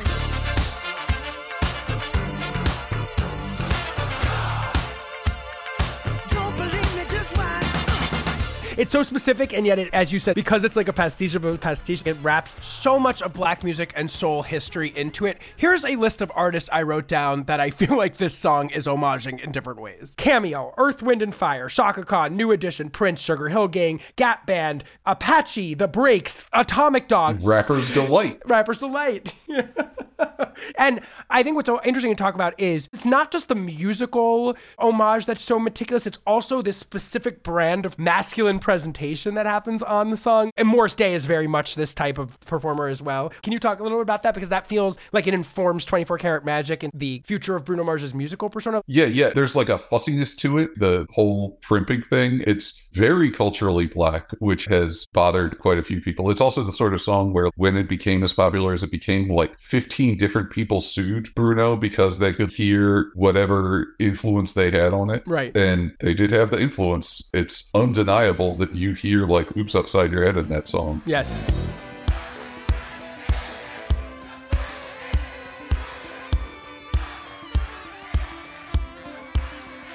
And Din Da Da by George Kranz for sure.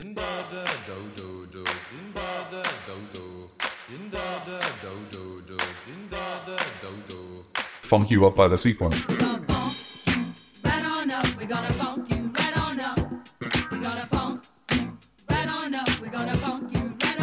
They all sued him. Yes. They all tried to get money. And I think they all settled out of court. Yeah. The sexuality is silly and it's funny, but the silliness does not negate it.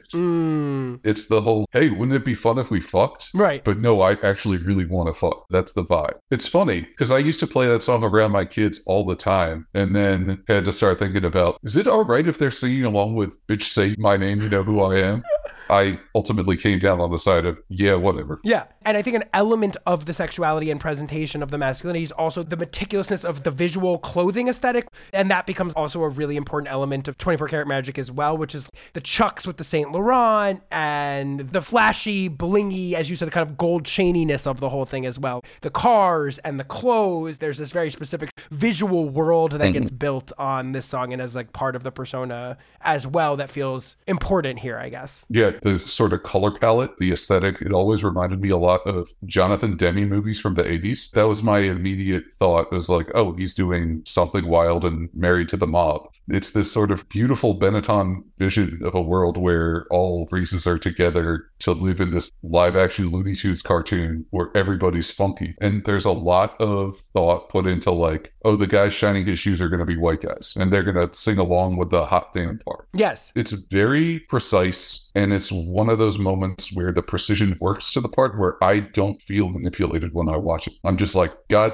damn, this guy's an entertainer. Look at him go. Agree. Undeniable. Undeniable, and I think it also addresses a period of music that becomes a style or underpinning of Bruno's music from here on out, which is where black music history and the evolution of hip-hop and rap sort of emerged. I feel like this song captures that, and I feel like 24 Karat Magic is very engaged with the connection between 60s, 70s, 80s, 90s, soul, funk, R&B, whatever, and the emergence of rapping. And then we'll talk about this on the Anderson .Paak album, where some of the only actual contemporary flourishes on some of those Silk Sonic songs are when Anderson .Paak actually gets on and starts rapping. So there's a moment in which hip-hop history feels like it's being memorialized. Yeah, and he draws connections too, because All Gold Everything by Trinidad James was a current song when Uptown Funk came out, and he quotes it heavily. Right. Don't believe me, just watch. Gold all in my chain. Gold all in my ring. Gold all in my watch. Don't believe me, just watch. Nigga, don't believe me, just watch. And so All Gold Everything within rap was an extremely divisive song in that time because people thought it was super dumbed down and ratchet. I'm speaking in the stereotypical New York rap nerd viewpoint there. And I feel like Uptown Funk almost makes the case that that sort of flashiness is completely in keeping with all these other different periods in history when rap was first emerging. Right. Because Bruno doesn't really rap, and when he does, it's like Sugar Hill Gang rapping, or it's like Curtis Blow. Right. Brakes in a bus, brakes on the car, brakes to make you a superstar, brakes to win and brakes to lose. But these here brakes rock your shoes, and these are the brakes. He's not trying to do the Migos flow. Right. It's also important groundwork, I think. So Bruno released his most recent solo album in 2016, which is 24 Karat Magic. We've been alluding to this already, but Uptown Funk clearly feels like the moment where he conceptualizes what this next album is going to be. The first single, the title track, feels like it's building on / refining / giving you another whirl at Uptown Funk. What do you think about the song 24 Karat Magic? I think it slaps. It slaps. Girls, what y'all trying to do? 24 karat magic in the air.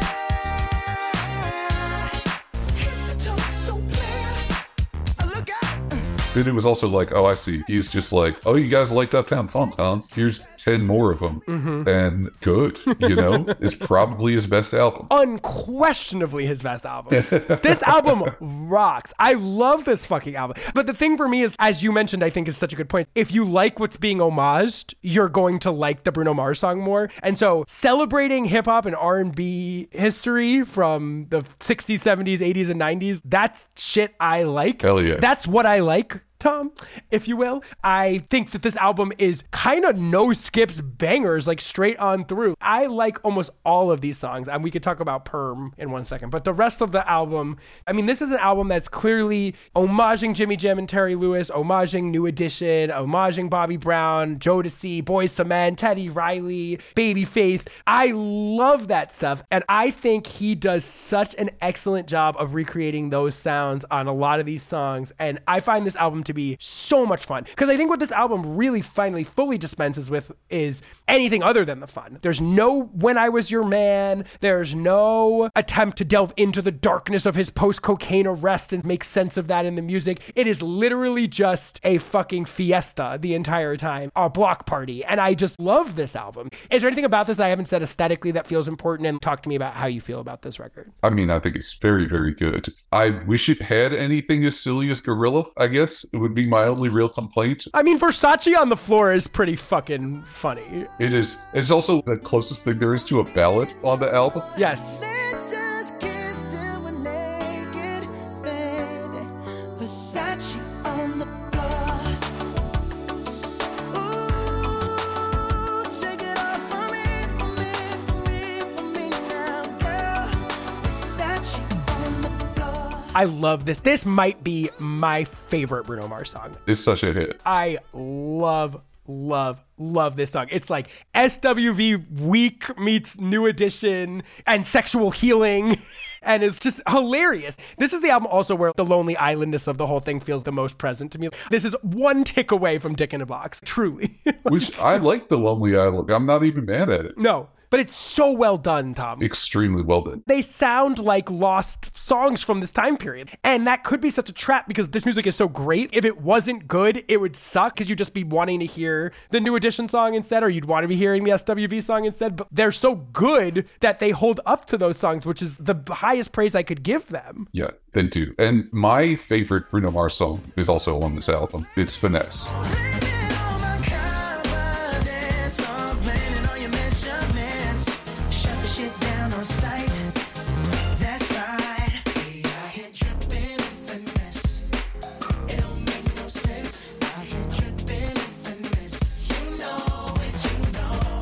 The way he did the New Jack Swing thing, and then the remix with Cardi. Drop top Porsche, rollie on my wrist, diamonds up and down my chain.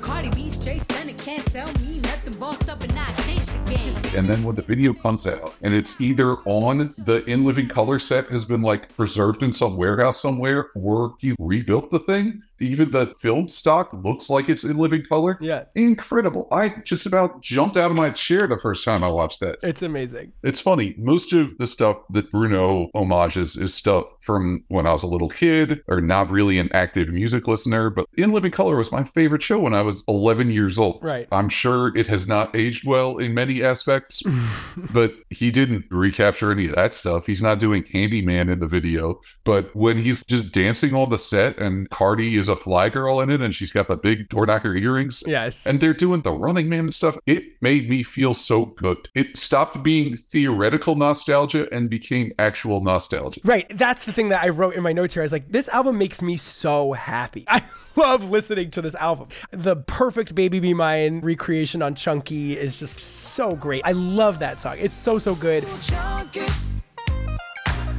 Looking for them girls with the big old hoops. That drop it down and Daisy Dukes. Straight up and down, that New Jack Swing, Shy, Baby, I'm Yours. I got your body rocking side to side. Straight up. I put you on and now you're feeling right. Straight up. I know exactly what is on your mind. Straight up. Oh baby, we gonna have some fun tonight. Straight up and down. You know what I love about it too is the references are so precise. It's not just like, oh, I'm going to make a disco song like Treasure or whatever. He picks these micro-y moments. He slices it thin like garlic. Yeah. I love these songs. There are ones like Perm, for instance, where I'm like, ugh, I don't know if that's working for me so much. It's giving sub James Brown, but it's when he tries to be James Brown, I'm like, bitch, you're not James Brown. Yeah. Throw some perm on your attitude.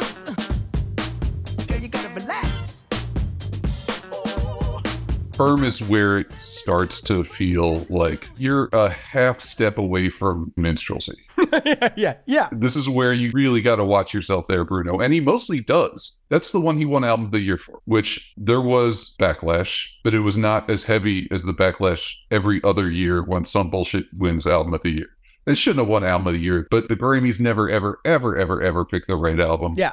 And this one seemed less objectionable than many. And there were people who accused him of cultural appropriation and whatnot. And it's not my fight to fight, but you can kind of see where they're coming from there. 100%. And on a song like Perm, it really becomes glaring. 100%. But that aside, I think what maybe makes this album the most successful, of course, it's the evolution of his artistry and the precision of the artistry that I think reaches its apex on this music. But I also think it's the album that is not trying to convince you that he's a central figure to this music. Yes. I think that's the thing that makes it the most successful Bruno Mars album to me. The other albums are still trying to overlay the feeling that he is there, that there's something there. There's the performance of humanity and it's hollow. And I think that bothers me and distracts me on the previous music. And I think what he nails here and feels integral to making this album enjoyable in a way where I don't have to do this mental gymnastics to get there is that this album is not trying to convince you that there's any beating heart at the center of this. Right. It's reveling in what Bruno does well, which is a version of mimicry. It's a celebration of circus. It doesn't even imply depth. 100%. And I think that's why this is so far and away the most successful Bruno Mars album and is another very successful album for Bruno Mars.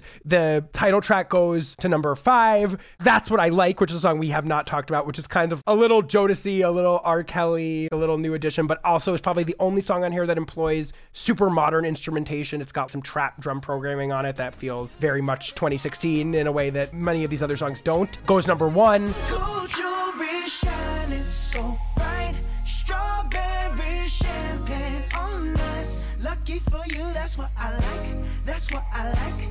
Lucky for you, that's what I like. That's what I like. Sex by the fire. The Finesse remix goes number 3. So this is another hugely successful Bruno Mars album. And yet, through all of it and the Grammy and Album of the Year and all that shit, it still doesn't feel like Bruno Mars is a pop star amongst the other pop stars that are huge at the time. As you said, he's consistently omnipresent and probably more successful consistently than many of his peers. And yet, he never feels like he's like a central part of the pop music conversation. Yeah. It's a strange dichotomy, that omnipresence, but also the lack of centrality is so strange. It's really weird. And I think it becomes even more pronounced with the Silk Sonic record. Right. That one has the out of being a side project and not a mainline Bruno Mars album, even though it has every single hallmark of a Bruno Mars album. The length, the consistency, the specificity of the homages. Mm-hmm. And that was so far removed from everything that was happening in 2021 or whatever. With other pop stars, you can get the sense of like, oh, Taylor Swift and Olivia Rodrigo are mad at each other. The entirety of pop stardom is like a soap opera that we're all watching. Mm-hmm, and Bruno Mars does not participate in that at all. To the point where it almost becomes, can you call him a pop star? Right. He's working with a lot of the same raw materials and a lot of the same pastiche sensibilities as The Weeknd, but you never hear Bruno Mars and The Weeknd mentioned together because they're doing such fundamentally different things. And The Weeknd is about, let me plumb the depths of the darkness of my persona. And then Bruno Mars is just like, hey, partying's fun, right? Yeah, and The Weeknd, even in his explicit references to past musical styles, feels utterly modern as a on-record presence. There's something about The Weeknd that even as he clearly references past styles. There's no question about that. But there's always this feeling of The Weeknd as a creature of the contemporary world. And Bruno Mars does not give you that feeling really at all. With The Weeknd, there's so much there in the persona. It's interesting to hear him sing about himself, and it's all about his psyche. What is Bruno Mars's psyche? I have no idea. I don't know. No clue. And is that basicness, or is it unbelievable canny instincts? He has shown so much more longevity than so many other pop stars who came up with him. And is that a defense mechanism? Is he putting walls up? Is that a smarter way to live your life in public than these other guys? I don't know. Let's just touch briefly on the Silk Sonic album. 2016's 24 Karat Magic is Bruno Mars's last solo album. We're currently in the year of our Lord 2023. He released this collaborative record with Anderson .Paak in 2021, An Evening with Silk Sonic. How does this album work for you? Do you like this record? How does it compare to 24 Karat Magic? Let's just quickly talk about it as music, and then I want to conclude our conversation about where Bruno Mars might be in the current pop firmament, which is a little bit still, I think, unclear. I think the Silk Sonic album is quite good, as I think 24 Karat Magic is quite good. I think 24 Karat Magic is maybe like an 8.5 out of 10, and Silk Sonic's like an 8 out of 10. Yeah. It's going for a different thing. Yeah. The inclusion of Anderson .Paak is interesting to me. Anderson .Paak is a very famous and popular artist, but he came up also under Dre, but kind of through backpack rap, and has records on Stone's Throw, and that is so not Bruno Mars's background. And it's more Anderson .Paak fitting his style to Bruno Mars's than vice versa. It's another half-hour album, and here they're going for a 70s Philly Delphonics type thing, and it's really good. There's really, really good songs on there. I have a good time listening to it.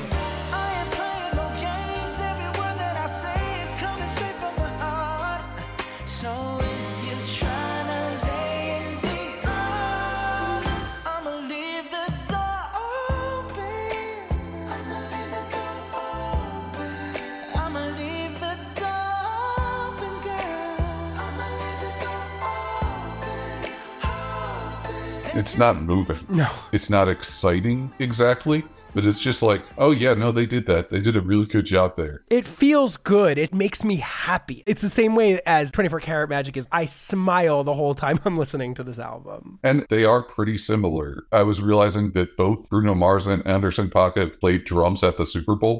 That's the thing they have in common. They're both drawing on a lot of the same things. Anderson .Paak can rap, and Bruno, I don't even know that I could say he can't, but he doesn't really. Yes. What he does is he raps the way that someone would rap on a funk song in the 70s. Totally. And it's like a pre-hip hop rapping. Right. It's illustrating where rap comes from more so than actual rap itself. Yeah.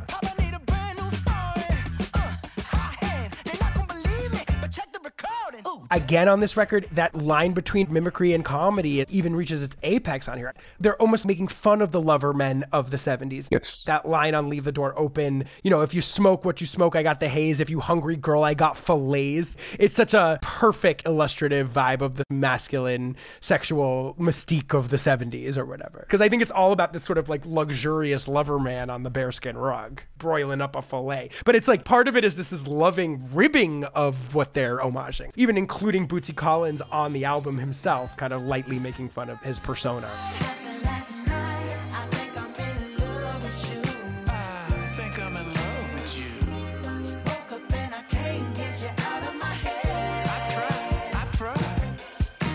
Which I feel like Bootsy Collins was always lightly making fun of his own persona. Yes, exactly.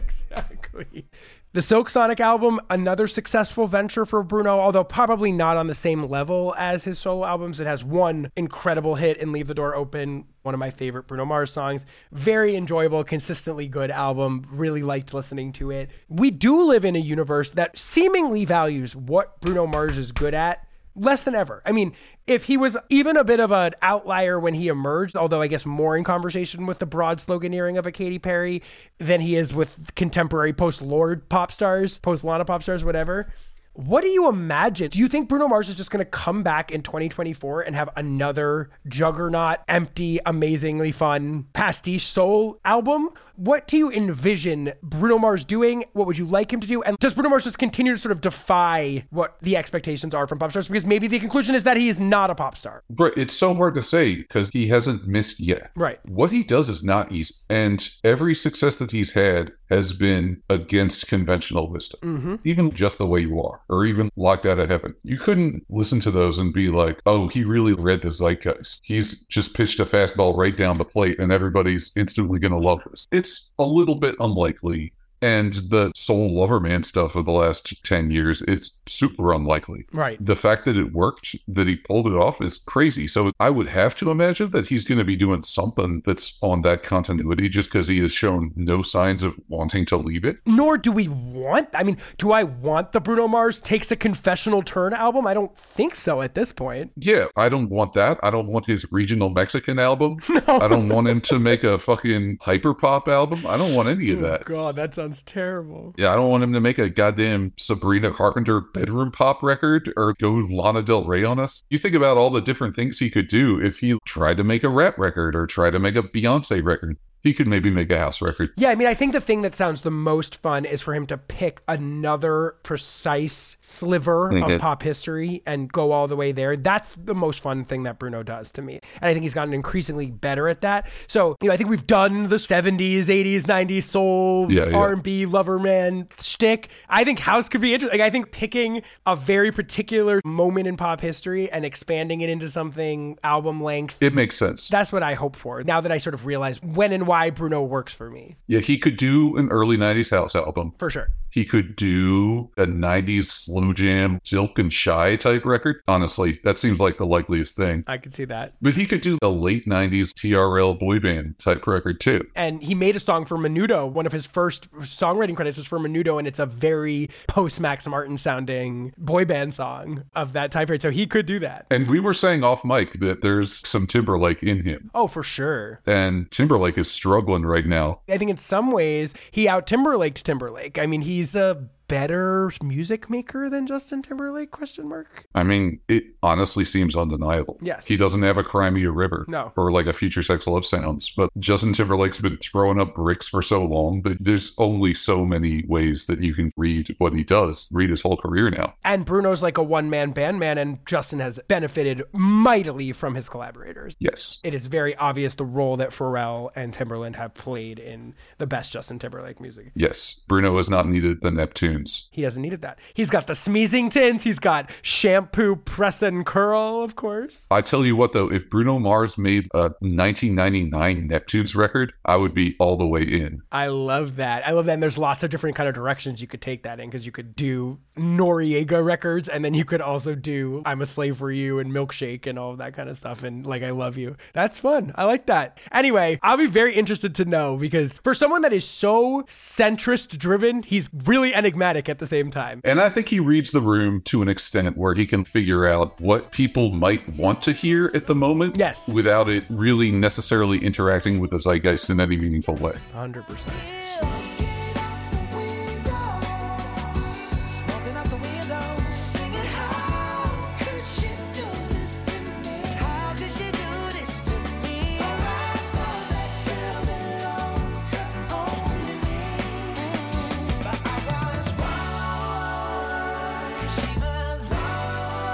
All right, let's talk about the pop pantheon. I think we've gotten to that point of the conversation. So where do you see Bruno Mars fitting into the pop pantheon? I mean, again, as we said, he's a little bit of an unclassifiable force in pop music, but he's also been an incredibly consistent pop force who clearly has a ton of commercial power and purchase 13, 15 years into his career. What's your vibe on that? It's funny, looking at the criteria for the tiers, he fulfills so many of the criteria for tier 2. Right. But I don't think he's a tier 2 guy. I don't think he's important enough. I don't think he's influential. You could say that English language BTS singles are going for a Bruno Mars thing. True. There's a few things where you can kind of read his influence, but he's such a cipher and he's such a pastiche artist that you can't point to too many things and be like, this is influenced by Bruno Mars. Things sound the way they do because of Bruno Mars. I don't see too much of that. It's hard. My conflict, I think, which is what you're sort of getting at here, is I think by metric success, he feels like he should be in tier 2. I feel like he could launch an arena tour tomorrow and go play 3 nights at Madison Square Garden. And could Bruno Mars do a stadium tour? That's what I'm thinking. Would you go see Bruno Mars in a stadium? I've never seen him live. I would like to go to a Bruno Mars show. Yeah, I would too. But again, it's not because I'm a big fan. That's the weirdest part. Any other stadium show I'm going to, it's because I love Beyonce so much. Take my $500. I don't give a shit. I need to go see Taylor Swift. I need to go see Beyonce. I love you. You mean something to me. Bruno Mars is more just like, he's going to do a good show. I'm going to have a fun night. Yeah, I bet I would have a good time. I would have a good ass time. That's all it is. I'm not going to cry at a Bruno Mars show. Does he have that kind of draw? I mean, he's obviously on a very successful Vegas residency, but that makes a lot of sense. He's very aligned with the ethos and vibe of Las Vegas. And Las Vegas is perfect for him because it's the type of city where somebody probably shows up and they're like, I'll see whatever. Yeah. There's a lot of tourists in Vegas who are like, yeah, who's playing tonight? Let's go see that. And I think Bruno's perfect for that. He was literally in honeymoon in Vegas. He was built for it. He's living his child fantasy out. That's the thing that's hard for me is, I mean, the guy's got bona fide hits that you could still play and they are still memorable and everyone on earth knows them. I mean, Just the Way You Are, Grenade, unfortunately, probably Nothing on You, Locked Out of Heaven for sure, When I Was Your Man for sure, Treasure for sure, Uptown Funk absolutely, obviously, all 3 singles from 24 Karat Magic, Leave the Door Open. I mean, that's 11, 12 enduring hit songs. Out of a discography with like 45 songs in it. Literally, the hit rate is kind of undeniably amazing. It is crazy. It's crazy. Every album is a greatest hits album. 100%. And then, of course, Katy Perry being an artist that I emblematically always reference as the tier 3 queen. I think Bruno Mars has a way bigger chance of having a hit album in 2023 or 2024 than Katy Perry does. Because he's never fallen off. I feel like his distance from the center of conversation places him firmly in tier 3. But if he can keep this string going, if he can put out another 2 albums that are anywhere near as big as the last 3, yes, then what, he's like 37 or something? Yeah. And he still looks exactly the same as he did 15 years ago. Totally. It seems like there is still somehow room for upward mobility there. Mm-hmm. I think that's the answer. I feel like he's tippy top of tier 3.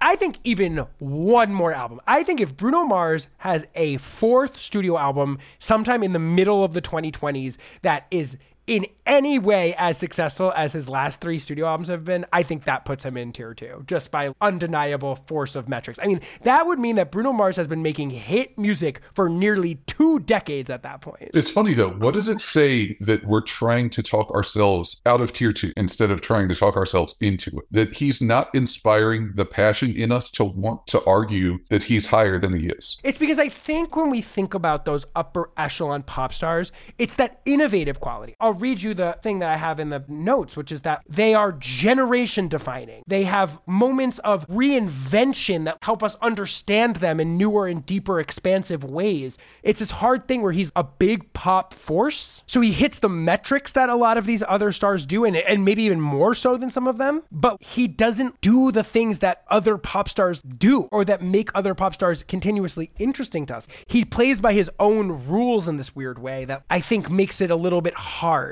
And also, for better or worse, at least for me, devalues what he does. I think Bruno Mars is great at what he does, but I don't think Bruno Mars is a great pop star. Right. I think Bruno Mars is a fun project. He is not a great. Bruno Mars has eras, but a Bruno Mars eras tour would be the funniest shit ever. It would not work. He comes out with the painted on mustache. There'd be the hat era. It's all just how tall the pompadour is. The Bruno Mars era story, I can't. I think that's really it. He's not a great pop star. Yeah, he is an extremely gifted performer and songwriter. Yes. Which are 2 discrete skill sets, and he crushes both of them. And those 2 things together, you would think would add up to equal pop stardom, but they don't. And he's got the consistency and the longevity. Yeah, it's just some intangible thing. I think we got to throw him in tier 3. I think you're right. It's hard, but I think that's where he is. We'll reconvene around Bruno Mars' TK 4th studio album whenever that arrives. If we're underestimating Bruno Mars, if the world world is underestimating Bruno Mars and that somehow helps nudge Bruno Mars to further greatness, yes, then fine, good. We did our job. Agree, 100%. All right, final question. I know I took your answer already with Gorilla, so you're going to have to come up with something else. What is an underrated Bruno Mars song? We only have 45. We probably talked about a good 32 of them on this show. But what is an underrated Bruno Mars song that we could send the show out on? You know, something that he did, and it's not really his song, but Wake Up in the Sky with Gucci Mane and Kodak Black is a rare moment where he really, really interacted with the rap zeitgeist of the moment. He doesn't transcend on it. He doesn't even really sing hard on that song, but he makes himself fit into it. And he's really just playing a supporting role in the great Gucci Mane redemption of 2016 or whatever it was. But as someone who was emotionally invested in the Gucci Mane narrative, it made me feel good to see him do that, to do it well, to know his role in it, and to not water anything down. Love that. I did not see that coming, but I do like that song. So let's go out on Wake Up in the Sky. Tom Breihan, thank you so much for being on the show. Oh, what a pleasure. I drink till I'm drunk, smoke till I'm high, castle on the hill, wake up in the sky, you can't tell me I ain't fly. All right, so there you have it. Pop Pantheon Bruno Mars officially in Tier 3. The judgment is rendered. I want to say thank you so much to the incredible Tom Breihan for being such a wonderful guest, to Russ Martin for everything he does to make this show happen every month, to PJ Brunetti for his help editing this episode, and Alex Lobo for her help with the artwork. Please don't forget to rate, review, and subscribe to Pop Pantheon wherever you get your podcasts. Follow us on social media at Pop Pantheon Pod and me at DJ LOUIEXIV on Instagram and Twitter. Cop our merch at poppantheonpod.com. Join our Patreon at patreon.com/poppantheon. Come to Gorgeous Gorgeous New York, Spooky Gorgeous on October 27th, to Gorgeous Gorgeous LA on November 10th, and to Gorgeous Gorgeous times Who Weekly on November 16th. Come to Pop Pantheon Live, Britney's Memoir, Music, and Legacy at the Crawford in Pasadena on November 2nd. Send in your Britney-related questions, and we may be able to answer them either on the live show or in additional content for this podcast to poppantheonpod@gmail.com. And until we meet again, have a wonderful life. Bye-bye. I done finally got my wings. It made me wanna sing. I drink till I'm drunk, smoke till I'm high, castle on the hill.